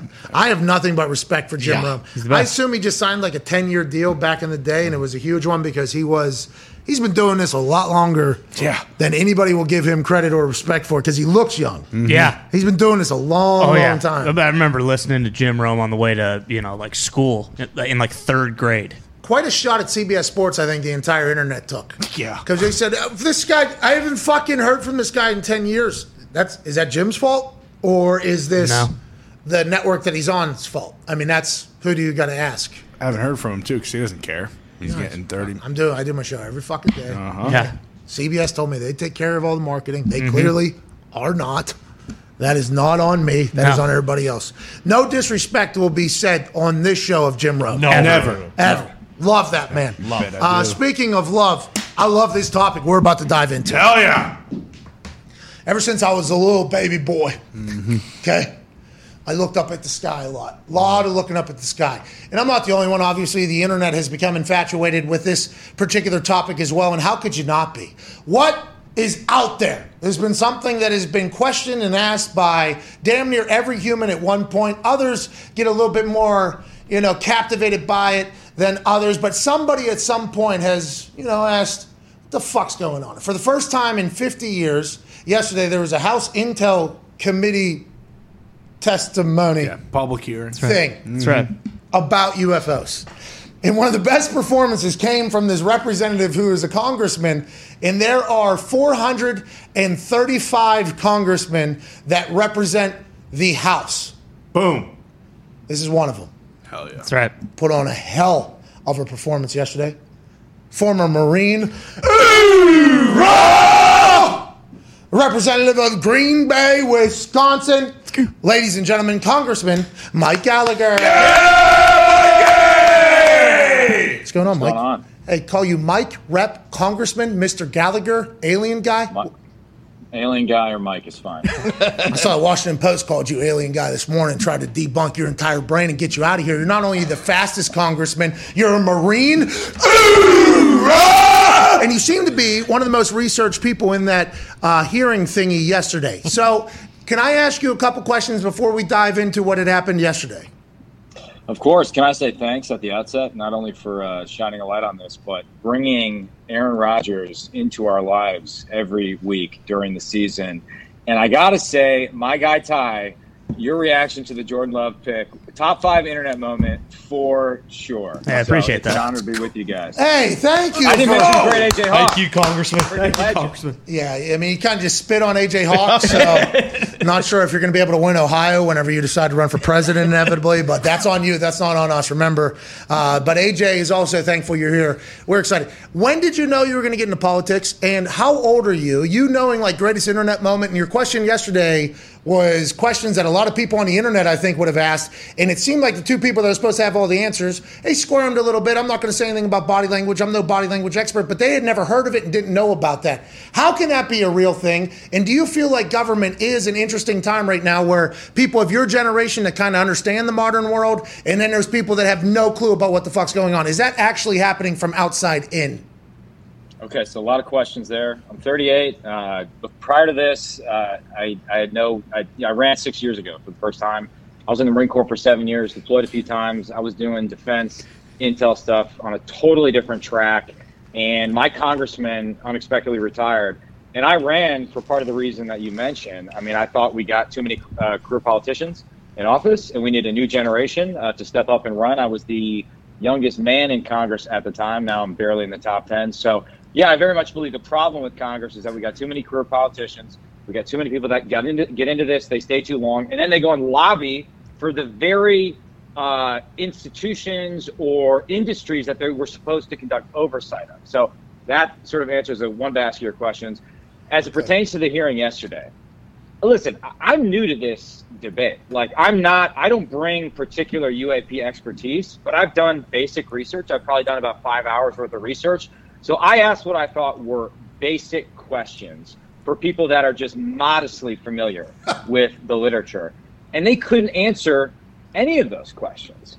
I mean, they're suggesting that there's nothing that the government has done from 1969 when we shut down Operation Blue Book to when we set up some of these new programs, ATIP, I'm sorry, that doesn't withstand basic scrutiny. I do not believe that at all. And then I asked about the Malmstrom incident in 1967. They seem not to know what the hell I was talking about. And then finally I asked about this memo that's been floating around out there, and they also seem not to know what the heck I was talking about. So the whole thing was incredibly confusing. I'm not sure we got any closer to the truth. And listen, I appreciate this effort to destigmatize the discussion, but until the Defense Department starts speaking in simple and direct, plain English and answering questions, we're just going to spin everybody up, or we're going to be spinning around in circles. So I left very frustrated, and I'll stop here. But though I started off as a casual sort of observer in this whole UAP debate, now I'm so pissed off that I'm not going to let it go until they answer my question. Okay, well, we all appreciate that. I don't know if that answers your question. No, Congressman, it does. Like, we appreciate that because, and that's the younger era, I think, and having more information than ever before in our hand and in our fingertips, and there's more question, there's more, people want to snoop around and learn more, and I think the alien UFO UAP conversation is certainly one that the internet has always had. And obviously the Tic Tac video that came out on the internet years ago that we had all seen, and then the Pentagon confirms it, right? The Pentagon comes out and says, yes, this is actual video that we shot, and we do not know what this is. It's moving at a speed and in a manner that we don't think is man-made, basically, is what the Pentagon said. Like, there was no answers to what this thing was that the internet had known for like 10 years. We had seen this on the internet, and it got legitimized. I don't understand. Do you think they're purposefully not trying to answer any questions? Do they go in there with the mindset to not answer any questions? Or do you think they legitimately just don't look into anything so they don't have any answers? Because that's more scary, I think, than the first answer. Well, I think there's a couple possibilities. One, it's possible that even these guys who we've tasked and the Secretary of Defense have tasked with getting to the bottom of this and figuring out aren't aware of everything that the federal government is doing. Put differently, there may be some program they don't even have access to. And that's problematic, right? Yes. Because that should be the first hypothesis that we're able to disconfirm, right? If it's a program that existed in the past that we have insight into, open up the books, right? Let's declassify as much as possible. Why wouldn't they, compromising. Mike? Why wouldn't they? Why wouldn't they open the books? Because they'd be scared about the reaction of the people. Well, I think and I come from an intelligence background. There's always this argument that if you declassify the stuff, you're going to compromise sources and methods. Now, I think that's a bogus argument in this case. To your point, I mean, the Tic Tac video, everyone's seen that. Furthermore, I think the entry point into this discussion for a lot of people is that the pilots are legit. I mean, I've talked to David Fravor. Like, these guys are Top Gun pilots, right? And it's not just two separate pilots. It's not just like the Mavericks and the Iceman. You also have the Gooses, the guys that are sitting in the backseat who confirm this stuff. So you can't dismiss the pilots. And also, I think that is the hardest to explain, right? Like, if you think a lot of these incidents are actually natural phenomenon or weather or a commercial drone, and I bet that explains a lot of them, it doesn't explain the TikTok video. And honestly, the hypothesis I brought into the debate, right? You got to understand my bias. I do U.S.-China defense competition. That's kind of my thing, right? Like, I wake up every day thinking, hey, pretty fucking important, right? Yeah. Hey, that's pretty big deal. Right? Yeah, pretty big how deal. do we win this new Cold War with China, right? And my suspicion is that we're losing right now. So when I came into this, I thought, we don't like that. It's got to be the communists, right? It's got to be communist China spoofing our ranges or doing something weird. And I'll say this as someone who still kind of favors that hypothesis. That doesn't explain the Tic Tac video. Yeah. I don't have a good explanation for the Tic Tac video, which is why you can't dismiss the extraterrestrial hypothesis. So I don't know, man. We have a long way to go before we're even close to answering basic questions. And again, listen, I appreciate that they're taking it seriously, but they can't answer basic questions. Yeah, it's frustrating. You get a classified portion afterwards. I'm not going to comment on classified information, but I just will say this. Obviously, I'm still frustrated with the lack of answers. So, interpret that as you will. Oh, it was a bunch of malarkey. Wow. Go ahead, AJ. Are these other countries, like, is there anything going on over there? Are they trying to figure out if they have, like, do they have sightings? I don't know. Like, are they keeping it off the internet? I feel like we're the only ones investigating all of this. I would think this is a worldwide thing, not just us. Well, I think it's fair to say that, they're, they're following the debate we're having here in America. I'm being a little bit cagey. I just don't want to stray into any classified territory. Again, I'm not trying to hide behind that, and I just made a whole speech about how everything's overclassified, but I'm not going to be the one to violate the. Right? Like, you're a new politician. Go to jail. Yeah, exactly. But yeah, okay. Like, they're aware of what's going on, and if China saw it, let me put it this way: if China saw an opportunity to make us look stupid and to discredit some of these questions, they wouldn't hesitate, right? They had their diplomats all over American social media. These guys are called Wolf Warrior diplomats. Look up Wolf Warrior. It's the second highest grossing Chinese film of all time. It's crazy. You can watch it on YouTube. But the bottom line is they got their guys attacking us every single day. So if they saw an advantage in discrediting this discussion, they would. So I think everyone should take the discussion seriously. And again, even if you're skeptical about the extraterrestrial hypothesis, and I, Pat, would like to offer you an alternative idea that I think is more plausible. Even if you're skeptical of that, it is fact that things are appearing on our ranges. They're fouling our ranges. That's why they're called range foulers.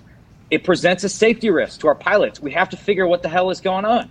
And right now, we've got no answers from the Pentagon. We've got absolutely no answers, which is why declassify as much as possible, invite the help of the private sector. It's not just like fringe people looking into this. Like, there are multi-millionaires and billionaires in the VC and private equity community that are fascinated by this question. Let's get the help of the private sector, and let's figure out what the heck's going on. And yesterday it was just fundamentally unacceptable. I agree. Listen, I don't watch C-SPAN ever. Okay, I tried to yesterday. I for this entire thing, I was really jacked up about it. Thought you had a good performance. Yeah, great job. Thought you had a pretty good performance. There's a couple others that had good performances as well. We appreciate you joining us fresh out of that. But is that how it always goes? Like, is that how it always goes? And are those happening all day, every day? Why are people saying, why is the House wasting time on this? Like, this seems like the most important fucking thing on earth. No, like, honestly, no joke there. Not that there isn't other important stuff, but if there's somebody that has much better capabilities than us, we know about, and they're potentially getting closer and closer as we're learning more and more information, like, I feel like that's a rather important piece of, intel that people would want to hear. Is that type of shit happening every day, all day? And is this, kind of status quo? No answers, but we're asking good questions, starting conversation. Is that how it all works in there? Well, a UFO hearing isn't happening every day. That was our first one in 50 years. But on any given day, there's 20 hearings going on. I've already been to 4 today, and I got 2 more to go. And it just spans the range of issues. That's where most of your work is done in Congress, in committees. But it's also a wide range. I mean, some are total, for lack of a better phrase, shit shows. Yeah. Am I allowed to swear? Yeah.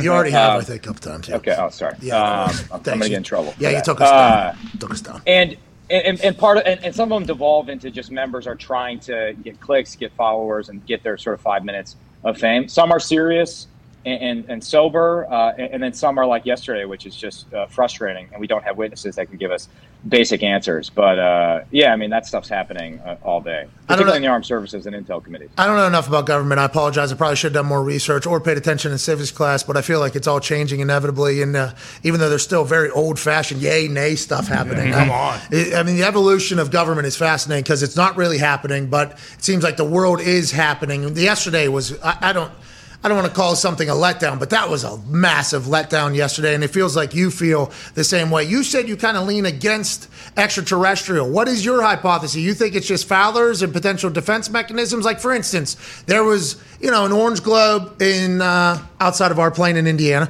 There was multiple globes spotted in Houston. There is then one allegedly outside of an aircraft carrier out in the middle of the ocean. This is a recreation of what they said they saw that they had no defense against, allegedly. They couldn't shoot down these. They thought it was drones because they were on a drones defense mission. It wasn't drones. It was actual globes or bulbs, they said, that was following them around. This is via, I think, the New York Times or something like that article. So it feels like there's a lot of these situations out there. You said you're not necessarily a massive believer, but it has kind of piqued your interest because of the lack of information that we're learning about, so you're diving into it more. What is the common conversation around, your circles over there in government about these things that pop up? Just a bunch of weather things and bullshit is kind of how it's all dismissed? And is there anything else that's being taken super serious, like the Tic Tac video? I think we've actually gotten beyond the hiding behind sort of weather or natural phenomena to explain some of these. Now, again, I think that could explain. Yesterday we talked about there's been 144 incidents with multiple sources of reporting. So it's not just a pilot seeing something, but also radar picking it up. Natural phenomena could account for some subset of that, but not all of it. So what are you left with, right? I sort of put forward the foreign adversary hypothesis.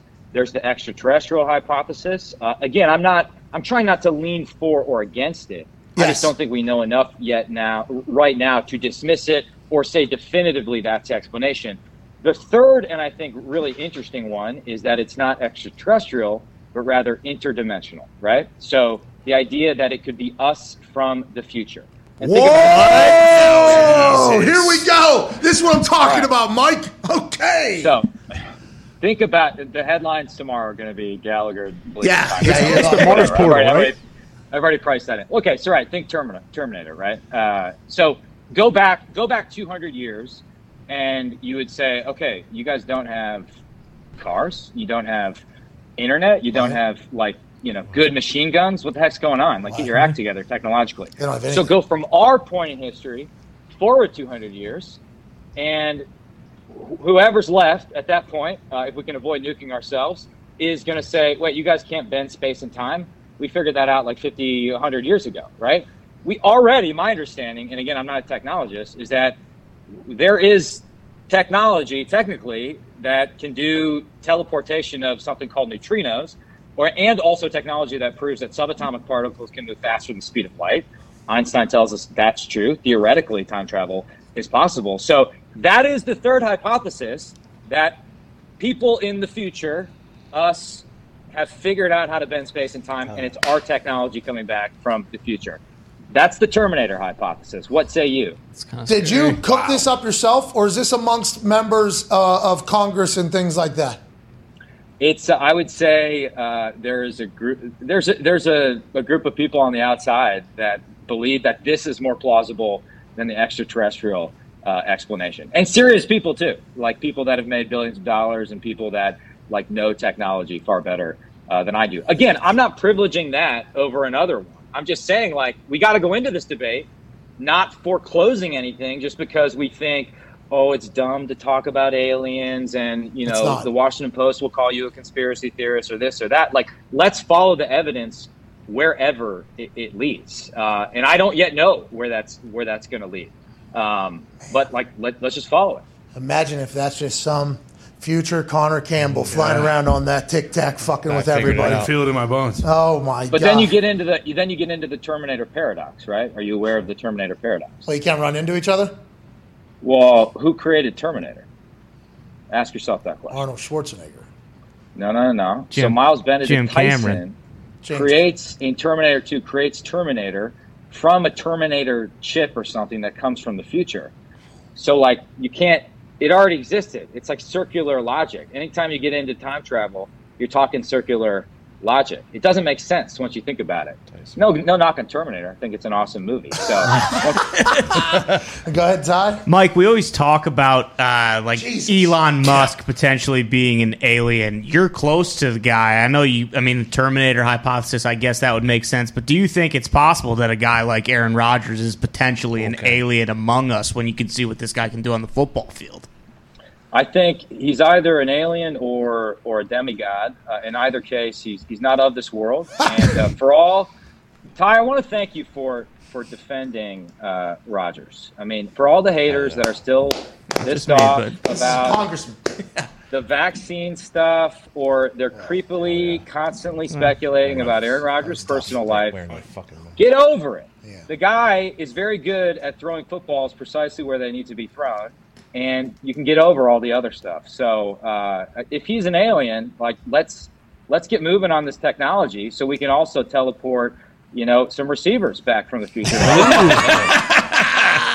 That's awesome. Go ahead, Connor. Yeah, Congressman Alien Guy, did you see the door on Mars? Because this has kind of been circulating this week, and it's pretty clear that people are living inside Mars. And how do we know what's real and what isn't? Okay? Like, how do we know what's real and what isn't? Because this photo is a 4K photo of a door right into Mars, which is where they've been living the entire time.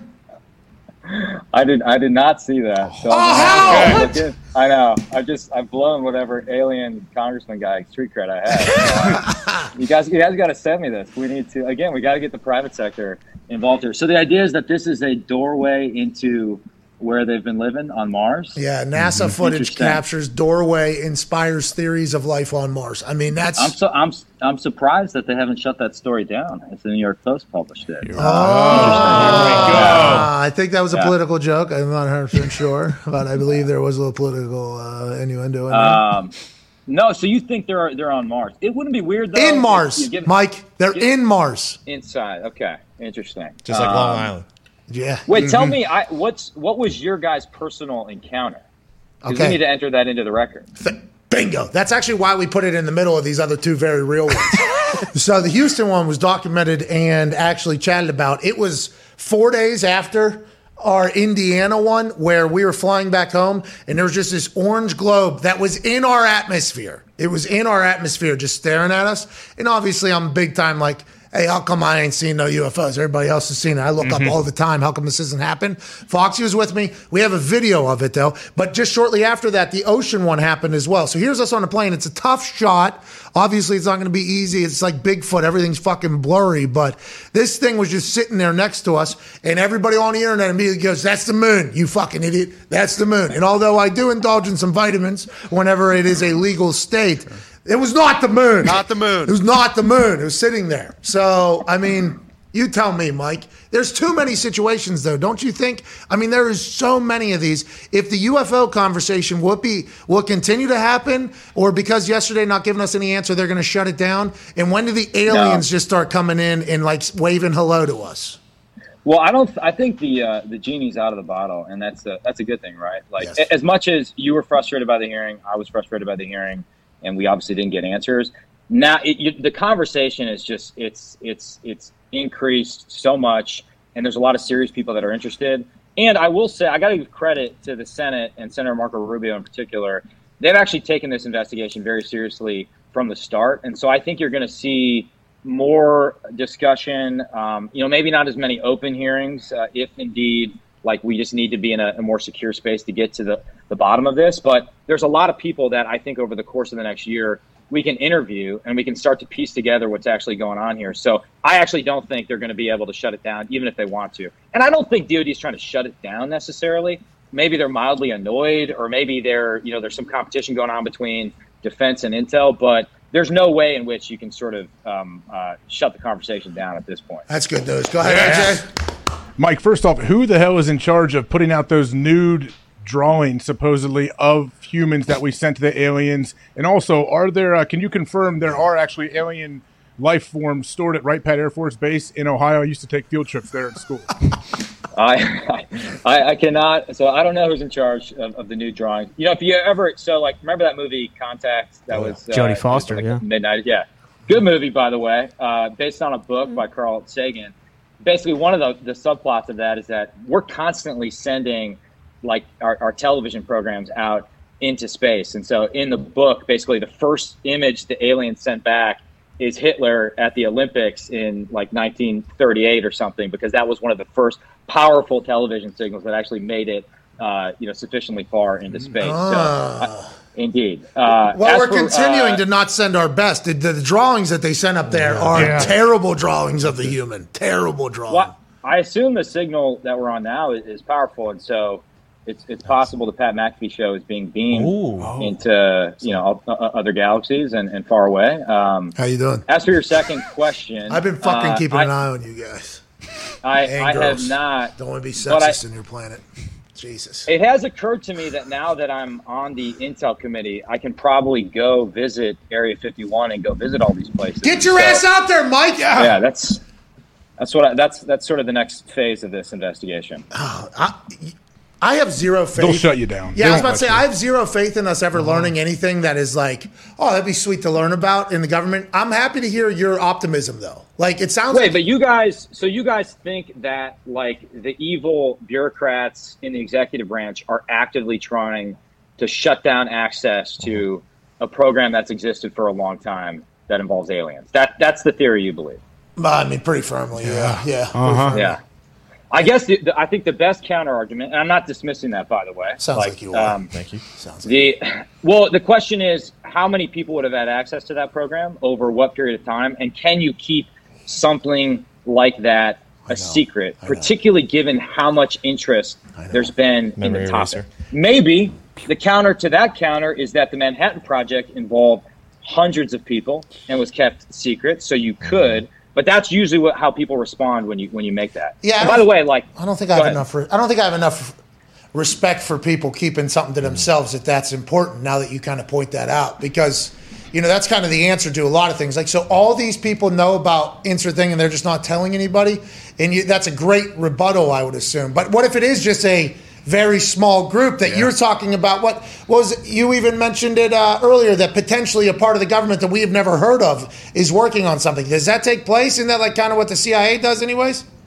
Well, you have all these very highly compartmentalized programs that only certain people are read into, and in some cases that exists for good reason. But it's quite possible that there is sort of one arm of the government doing something, and only 10 people are read into that program, and another arm of the government that's doing something tangentially related to that is not aware, just because they don't have the need to know for that program. I mean, this happens all the time. I mean, you think about just the complex mess that is our national security bureaucracy, right? You have 18 different intelligence agencies, you got DOD, you got this, you got that. And so part of this investigation going forward is going to have to involve breaking down those barriers. The reason I introduced the Wilson memo, and again, I don't know if it's true, right? My whole theory on this is that if it's not, this should be the easiest thing for the Defense Department to disconfirm, right?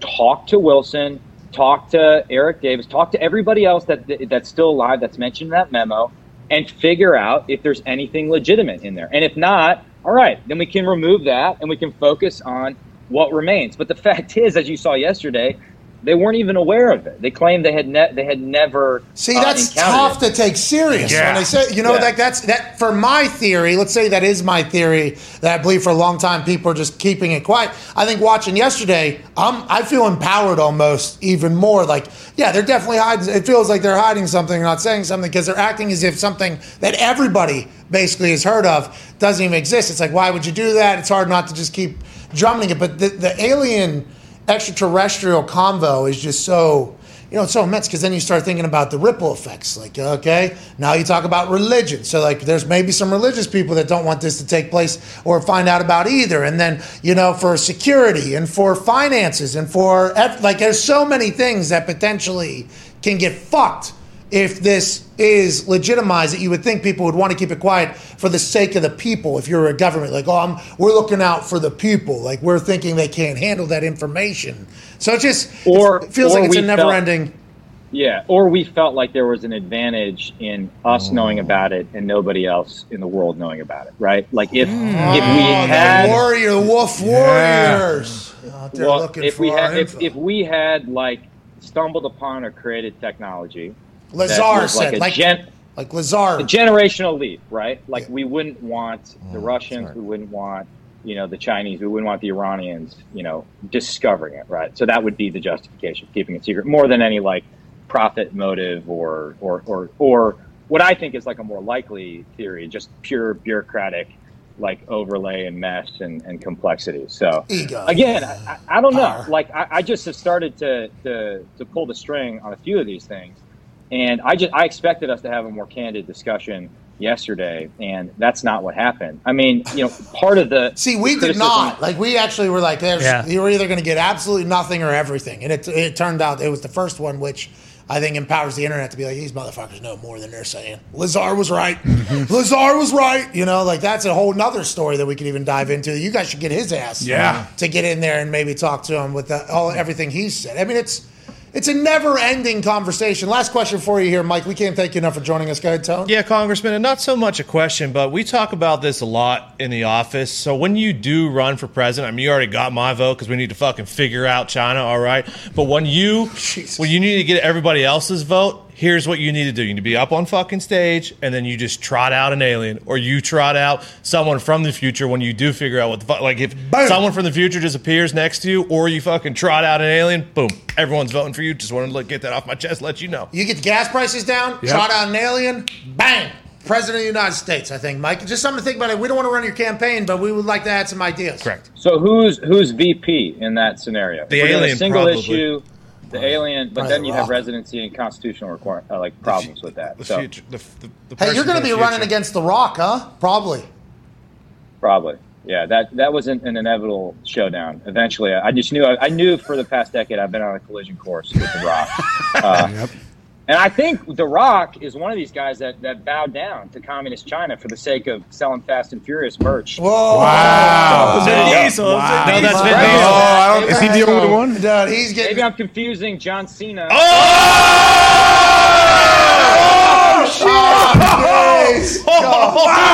Who else you got? All right. Yes! Listen, we're not getting into this. We are not getting on an early presidential campaign here. Who played a Marine in a movie called The Marine, by the way. So I find this doubly insulting to the Marine Corps.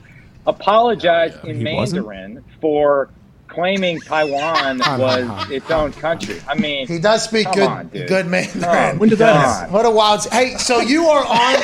That is what you're in every day, huh? Is the China, you in China, like every single day? How many people are in that particular committee, and how much should we worry about that in the future? Is that because I think a lot of us stooges. Hey, to end on like a positive note here, that's one of the few areas of bipartisanship that's happening in Congress right now. Like, there's a lot of good people on both sides of the aisle. A lot of the younger people, a lot of the people that have served either in the military or in the intelligence committee are trying to figure out how do we posture ourselves to compete successfully with China over the next 3 decades, because it's not just a military competition. It's not just an economic competition where they're stealing our IP. They're undermining American manufacturing jobs. We're dependent on China for manufacturing of basic pharmaceuticals, of rare earths, et cetera, et cetera. It's also an ideological competition between two fundamentally incompatible forms of government. So this is something we got a lot of good new blood in Congress working on. So it's one of the rare things that, though I said we're behind right now in certain areas, I'm actually optimistic if we attack this with a sense of urgency that we can get our act together and start to beat these guys. Hey, let's go! Yeah! Good luck out there. We appreciate you. Good luck on your presidential campaign. Thank you for your service now and when you are, not that you're not anymore, but while you're actively serving as a Marine. Representative Mike Gallagher. Thank you, buddy. Yeah! There's hockey fighting this weekend. Yeah. And it is going to be electrifying. I have no idea what to expect from this other than there's going to be a 320-pound man on skates in full hockey equipment fighting another heavyweight on Saturday night on ice in front of judges. A new sport has been created, a new spectacle, an event that is going to enter our world. Ladies and gentlemen, the founder of the International Ice Wars and one of the owners of the Danbury Trashers, ladies and gentlemen, AJ Galante. AJ! What's up, dude? Hey, how we doing? What's up, guys? Hey, how you doing? Hey, I've been seeing this on NXT, huh? You've been doing great on NXT, pal. We've been enjoying the hell out of it. Well, listen, we've had a rough few weeks. I was kidnapped 2 weeks ago. You're back? Fortunately, you know, the family got me back. Tony D'Angelo, Stacks, 2 dimes. They Legados del Fantasma. They released me, so we're all right. We're gonna get our revenge though. Just tune in. That's all I could say. Okay, I'm excited for that. Every Tuesday night, obviously, AJ Galante and Tony D'Angelo and Stacks and 2 dimes. 2 dimes. Not once. Yeah. There was 1 dime. 2 dimes came and kicked that fucking guy out. Yep. Hey, I ain't about 1 dime. I'm with 2 dimes. They are currently entrenched in a battle, and I don't know if it's turf war or what the hell you guys got going on with Escobar and his crew, but I mean, it got ugly when you got kidnapped. We were all worried. Yeah, word sick. We sent out a full group text like, hey, is AJ going to be able to make it back by the International Ice Wars next Saturday? Happy to see you're okay. Thank you. Yes, I'm all right. We're rather not talk about the issues. We got to keep that amongst the family. I'll fill you in when I see you next time, but we will. Santos Escobar is going to get his. Let's just put it that way. Whoa! Wow. Can't wait to watch. Obviously, Comeuppance is a real thing. The International Ice Wars inaugural event this weekend on Fight TV. I think it's $19.99. Starts at 9 p.m. The free-for-all pre-show starts at 8 p.m. I'm looking at some of these fighters. There's an 8-man heavyweight King of the Ring tournament. Is that all happening on Saturday night? This whole King of the Ring tournament's happening on Saturday night.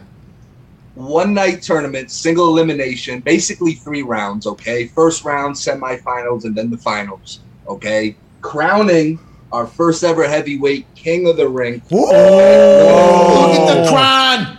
Whoa. I don't want to put it on. That's like raising the cup. But yes, we will have our first King of the Ring crowned this Saturday. And we got 3 single non-tournament bouts, okay?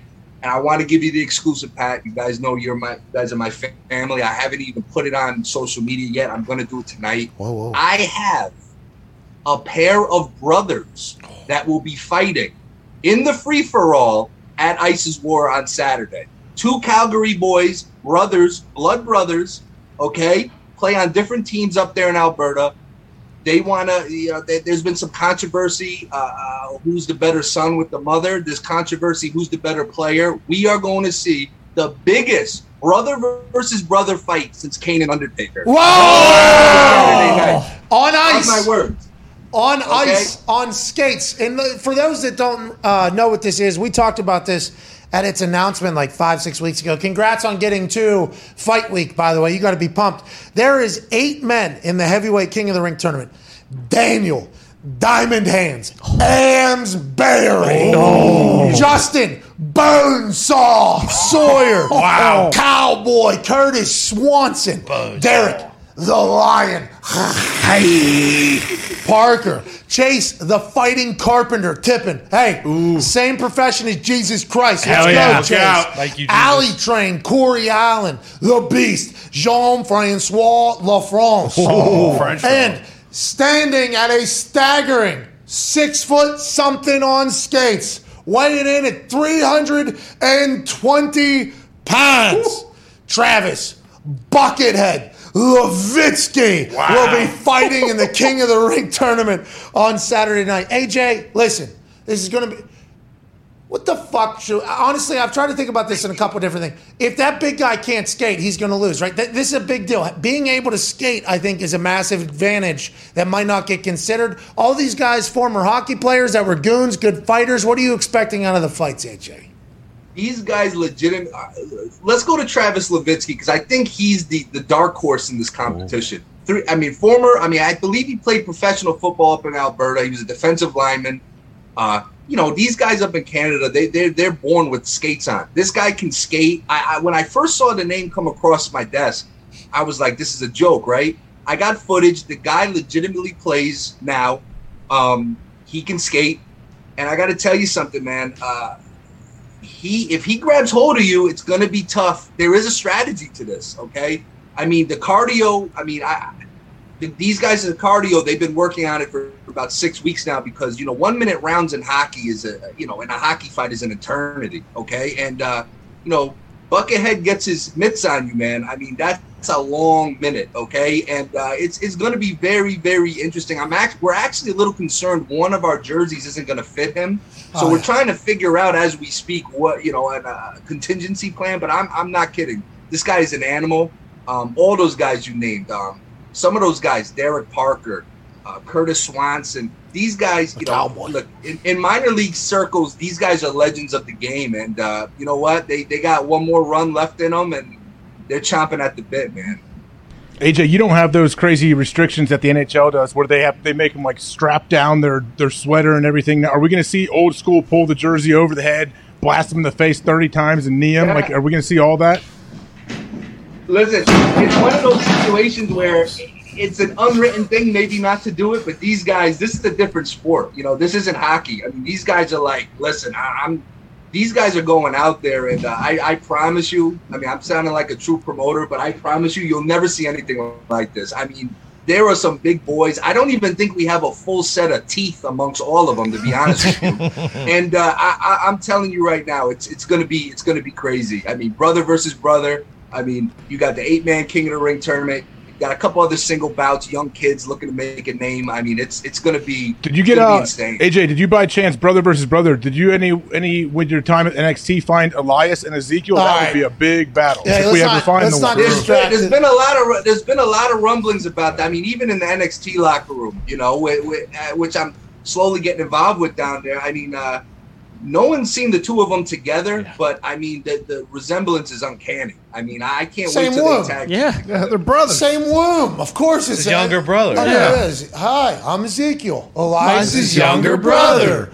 That guy wears pink trunks. He wouldn't lie. Guy's awesome. Nah, he doesn't. He definitely doesn't strike me as a liar. I definitely don't think so. You know, Elias graduated literally from our high school with Nick. Yeah. And we had trouble remembering the younger brother of Elias. We've literally known him since he was, you know, like 13 years old. Yeah. So we had trouble remembering, and Ezekiel said, no, there's a couple times, remember I came in. Yeah, I was in the car. Nick, you're a bad friend because you Yeah. didn't know Elias had I thought his name was Ezra. I don't know. Oh, see, that could have been a Well, that's thing. different. That could have been a thing. What happens if they fall down on the ice? In actual hockey, you get to the ground, the refs stop it, basically. You kind of go to the penalty box. You go to the ground. Does the clock stop? Is it a running clock like in soccer and they add extra time? Do they stand them back up? Are we going to see ground and pound? How's this go? No ground and pound. So there is a point system, okay? So if there is a knockdown, if a guy's knee touches, you know, anything other than, you know, it's really at the ref and judge's discretion, really the ref's discretion, what's considered a knockdown or not. There is a 10 count if a guy gets down, you know, it's a hard shot or whatever. So a lot of similarities to boxing, how it's scored. And be some stoppages, be some knockouts. And like I told you, you know, a few months back, I mean, there's no draws. Okay, so if after 2 rounds it goes to a draw, it goes to an immediate kind of like a sudden death icebreaker round. So like the refs raise both guys' hands and it's right on site there, like icebreaker round. There can never be a draw in Ice Wars. So it's going to be a lot of fun, man. How excited are you for this? You're just a few days out for it. A lot of work has gone in to this from you, I'd assume. And how pumped are you for the event to happen and then for it to be over with? Anxious, you know, I mean, just super anxious. You know, I'm a perfectionist. You know, the whole team, we got a great team, as you know, and we're just, you know, chomping at the bit. The last time, to bring a parallel to it, the last time I felt this anxious was right before the Trashers started, okay? Because it was like days where I felt this is going to work. There's days where I honestly was like, oh, God, this may not work. Last time I felt like that was October 15th, 2004, when I was 17 with the Trashers. So, you know, it's a hot button issue. There's a lot of hockey snobs out there that are very, you know, hoity-toity about this stuff. And really? I get down on them. I'm like, listen, this isn't hockey. There's no pucks, no sticks. What are you worried about? It's prize fighting on ice. And you know what? It's one of those things where if people act like they're not interested, they're probably lying. They're probably going to tune in. They're probably going to look at the Instagram and they're going to want to see what's going on. Yeah, I think your second event is going to be one that, like this first one, everybody's like has no idea what to expect, or people might not have heard of it. But then when some clips hit the internet, you know, of a 320-pound guy on skates, fucking wheeling up to another guy, and then he has maybe 2 fights in a night, 3 fights. I mean, it is. Hey, let's go do the thing this weekend, AJ. Ty has a question for you. AJ, how did you mentioned like the brother versus brother, but how did the matchmaking process go? Like, was it tough at all saying like, hey, if this guy ends up fighting this guy in the first round, like this guy may end up killing him? Like, were you worried about that, or does it seem like all these guys are kind of fairly even in terms of how good fighters they are? Yeah, I mean, so our 8-man, the heavyweight tournament, the King of the Ring tournament, all the guys are pretty. So we haven't even drawn yet. When we do the weigh-in on Friday, we're doing basically a bracket lottery. So nobody knows who's fighting each other in the first round yet. But I will say everyone is pretty equally matched. There are some mismatches possibly in terms of weight, you know, Buckethead, and I think our smallest guy is Diamond Hands at like 230. So, you know, there are maybe weight-wise some mismatches, but in terms of skill and fighting skill, it's all pretty equal. So after our weigh-in on Friday, it's going to go to a draft. I mean, I don't even know who, seriously, I don't even know who's fighting who, the first round. So how are you doing that? Find out on spot. How are you doing that? You throwing darts? You shooting pucks? How you doing the random? We're doing the old school lottery, those lottery drums. We're going to spin it up. I think we got some ping pongs, and we're writing, and whatever comes out, and do a ceremonial face-off, and that's it. Guys won't have a lot of time to strategize who they're fighting, and I think that's what makes us kind of unique. I'm excited to see how it goes. Go ahead, Connor. AJ, have you announced who the judges are going to be, and are there any guys that used to play, pro puck or no? Yeah, absolutely. All the judges, okay? The only requirement to be a judge with us is if you are considered either an old hockey enforcer or a current one, okay? So really, we got guys. Some may be familiar: Brad Wingfield, John Morasti. Wing Kong! The Trashers. Yes. So, all the judging are going to be, the judging is going to be judged by guys who've done it before. You know what I mean? And they know what to look for. And there is an actual system, whether people believe it or not. So it's going to be a lot of fun. And like I said, there might be some current and potential future Ice Warriors that are judging. We might get some spicy decisions where, a judge could get called out at the next Ice Wars if a guy who loses or even wins isn't really fond of the guy judging. So it's going to be wild, man. It's stuff you don't really see on a regular basis. This is a hysterical concept. Mm-hmm. You know that. Like everything you're saying right now, people are like, this is ridiculous. Of course. But there's a lot of people, I'd assume, that wanted to get into this whenever they heard about it in the hockey fighting world, because being the toughest dude on the ice is a big deal. Nick, why are you hockey snobs not happy about the International Ice Wars? Don't lump me in with that bucket, Pat. I think AJ here is referring to the more analytics crowd, the people who don't like to see the big hits, people who are all about safety. We ain't about that right here. No, This is sport. This is sport competition. Hell yeah. Now we hope everybody's okay in the future. Yes. Listen, no one wants to see anyone get seriously hurt, but it's a combat sport. It happens. But the difference is, dare I say, give us a few events, and dare I say that our combat sport will be amongst the safest out of all of them, including boxing, which I'm involved in every day to this day. And I'm telling you, our fights are technically safer than an NHL fight. That's a fact. Our guys are wearing MMA-style gloves, which not only helps, with head damage and trauma, but also, listen, if you talk to hockey guys, a lot of the problems with fighting is, you're banging a bare fist on a helmet, okay, breaking hands, fingers, wrists, forearms. It's not going to be a problem with us. How's the old man? Oh, you know him. He's probably on the oil truck listening as we speak. You know what I mean? I think he loves you more than me at this point. No.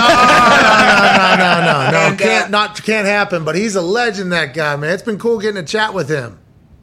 He's super excited. He's we joke how he unfortunately can't enter Canada right now, or else he would be there. But he's everything. I run through everything with him, and he gives me a lot of cool ideas, and it's kind of cool. It comes full circle getting involved with something like this with him, and brings back a lot of memories of the old days, back with the Trashers and, everything else. Yeah, it's awesome to see you guys working together again. Cannot wait to watch this weekend. Fight TV, 9 p.m., 8 p.m. kickoff show that has two brothers battling against each other. Good luck with your first event, and here's to many, many more, AJ, huh? How about it, pal? Thank you, fellas. All the best. Love you guys. Hey, love you too, paisa. Hey, AJ Galante.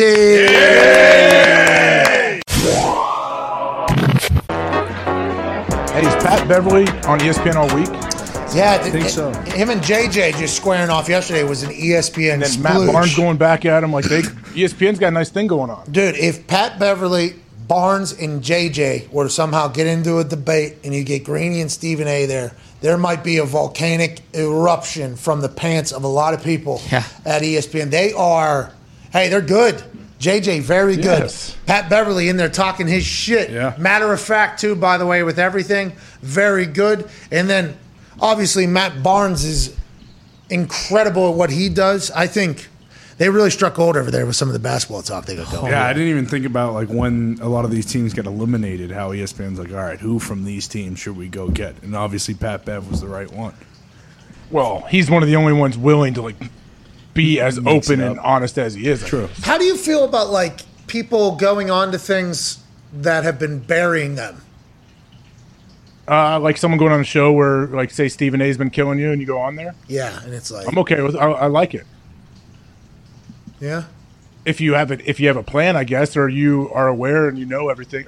Why? Who's done that recently? I don't know. It feels like that's becoming a trend that people are doing. It's like, and the internet loves it, obviously. Like, the first time these two chat, and it's like a good thing or whatever. Like, at some point, I assume LeBron and Skip are going to have a full show. I don't know. KD. You think? Yeah, I don't know if KD will. I don't think anything will get worked out there, though. You? No, everybody kind of just starts, okay. You dap up right away. And Yeah, that's it's like kinda the end of it. full pass thing. Yeah, I guess. I don't know. I don't pay a whole lot of attention. The only one I can think of is when Richard Sherman went on there. Did he go after Skip? Oh, yeah, I don't remember. Back in the day, that was like the famous one to me. When Jim Everett went on Rome. Well, that. Yeah. Well, Romy isn't backing down from anyone. Just got another DM from Rome, by the way. Fucking brother. Let's go. I got to answer that. Why have I not? Ask him when the fucking smack off is this year. All right, I will. Bet I do. You're like OG, right? Oh, yeah. I love Rome. I just sent back a brother. Nice. So we have 4 messages back and forth to each other, brother. My brother, fucking brother. Me and Jim Rome right now. What an OG in the game, man. Yeah. Awesome. He's a big horse guy, big horseman. Can we do a crossover show?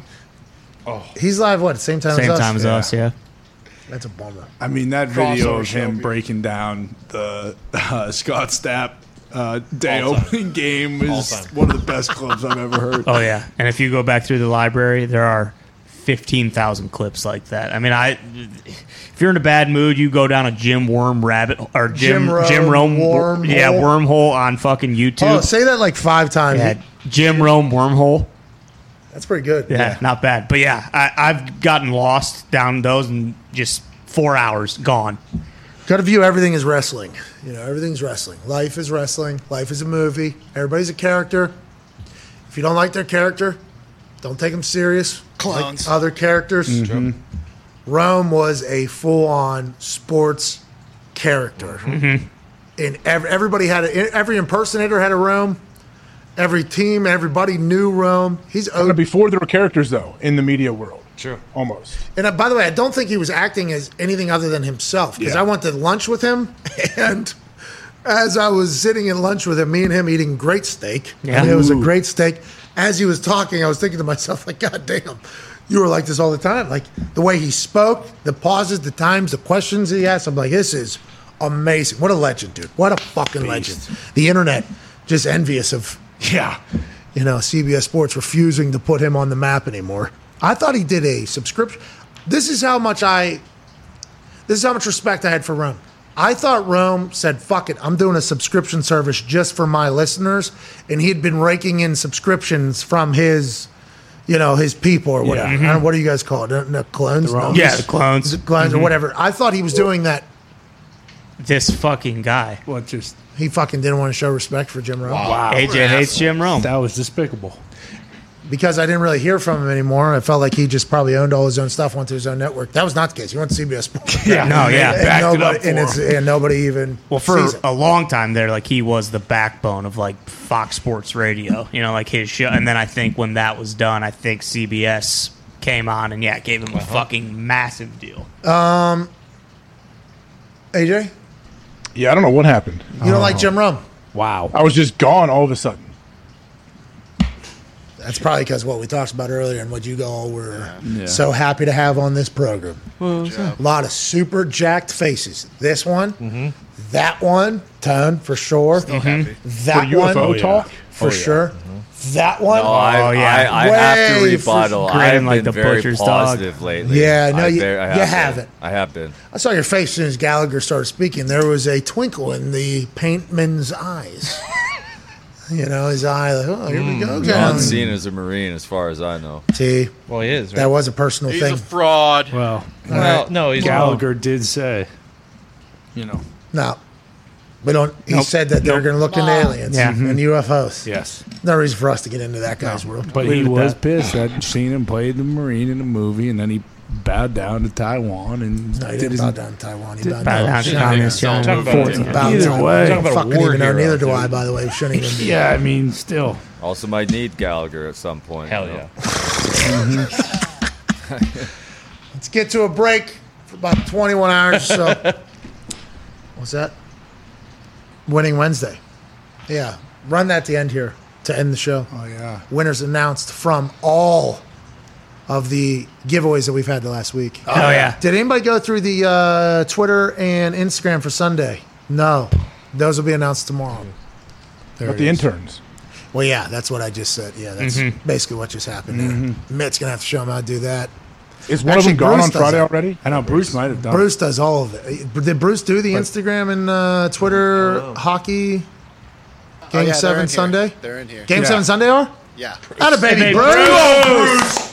Thank you, Bruce. That's huge, man. That's awesome news. All right, so all the winners will be announced here as soon as we get out of here. AJ, thank you for your time today. You were incredibly toxic today.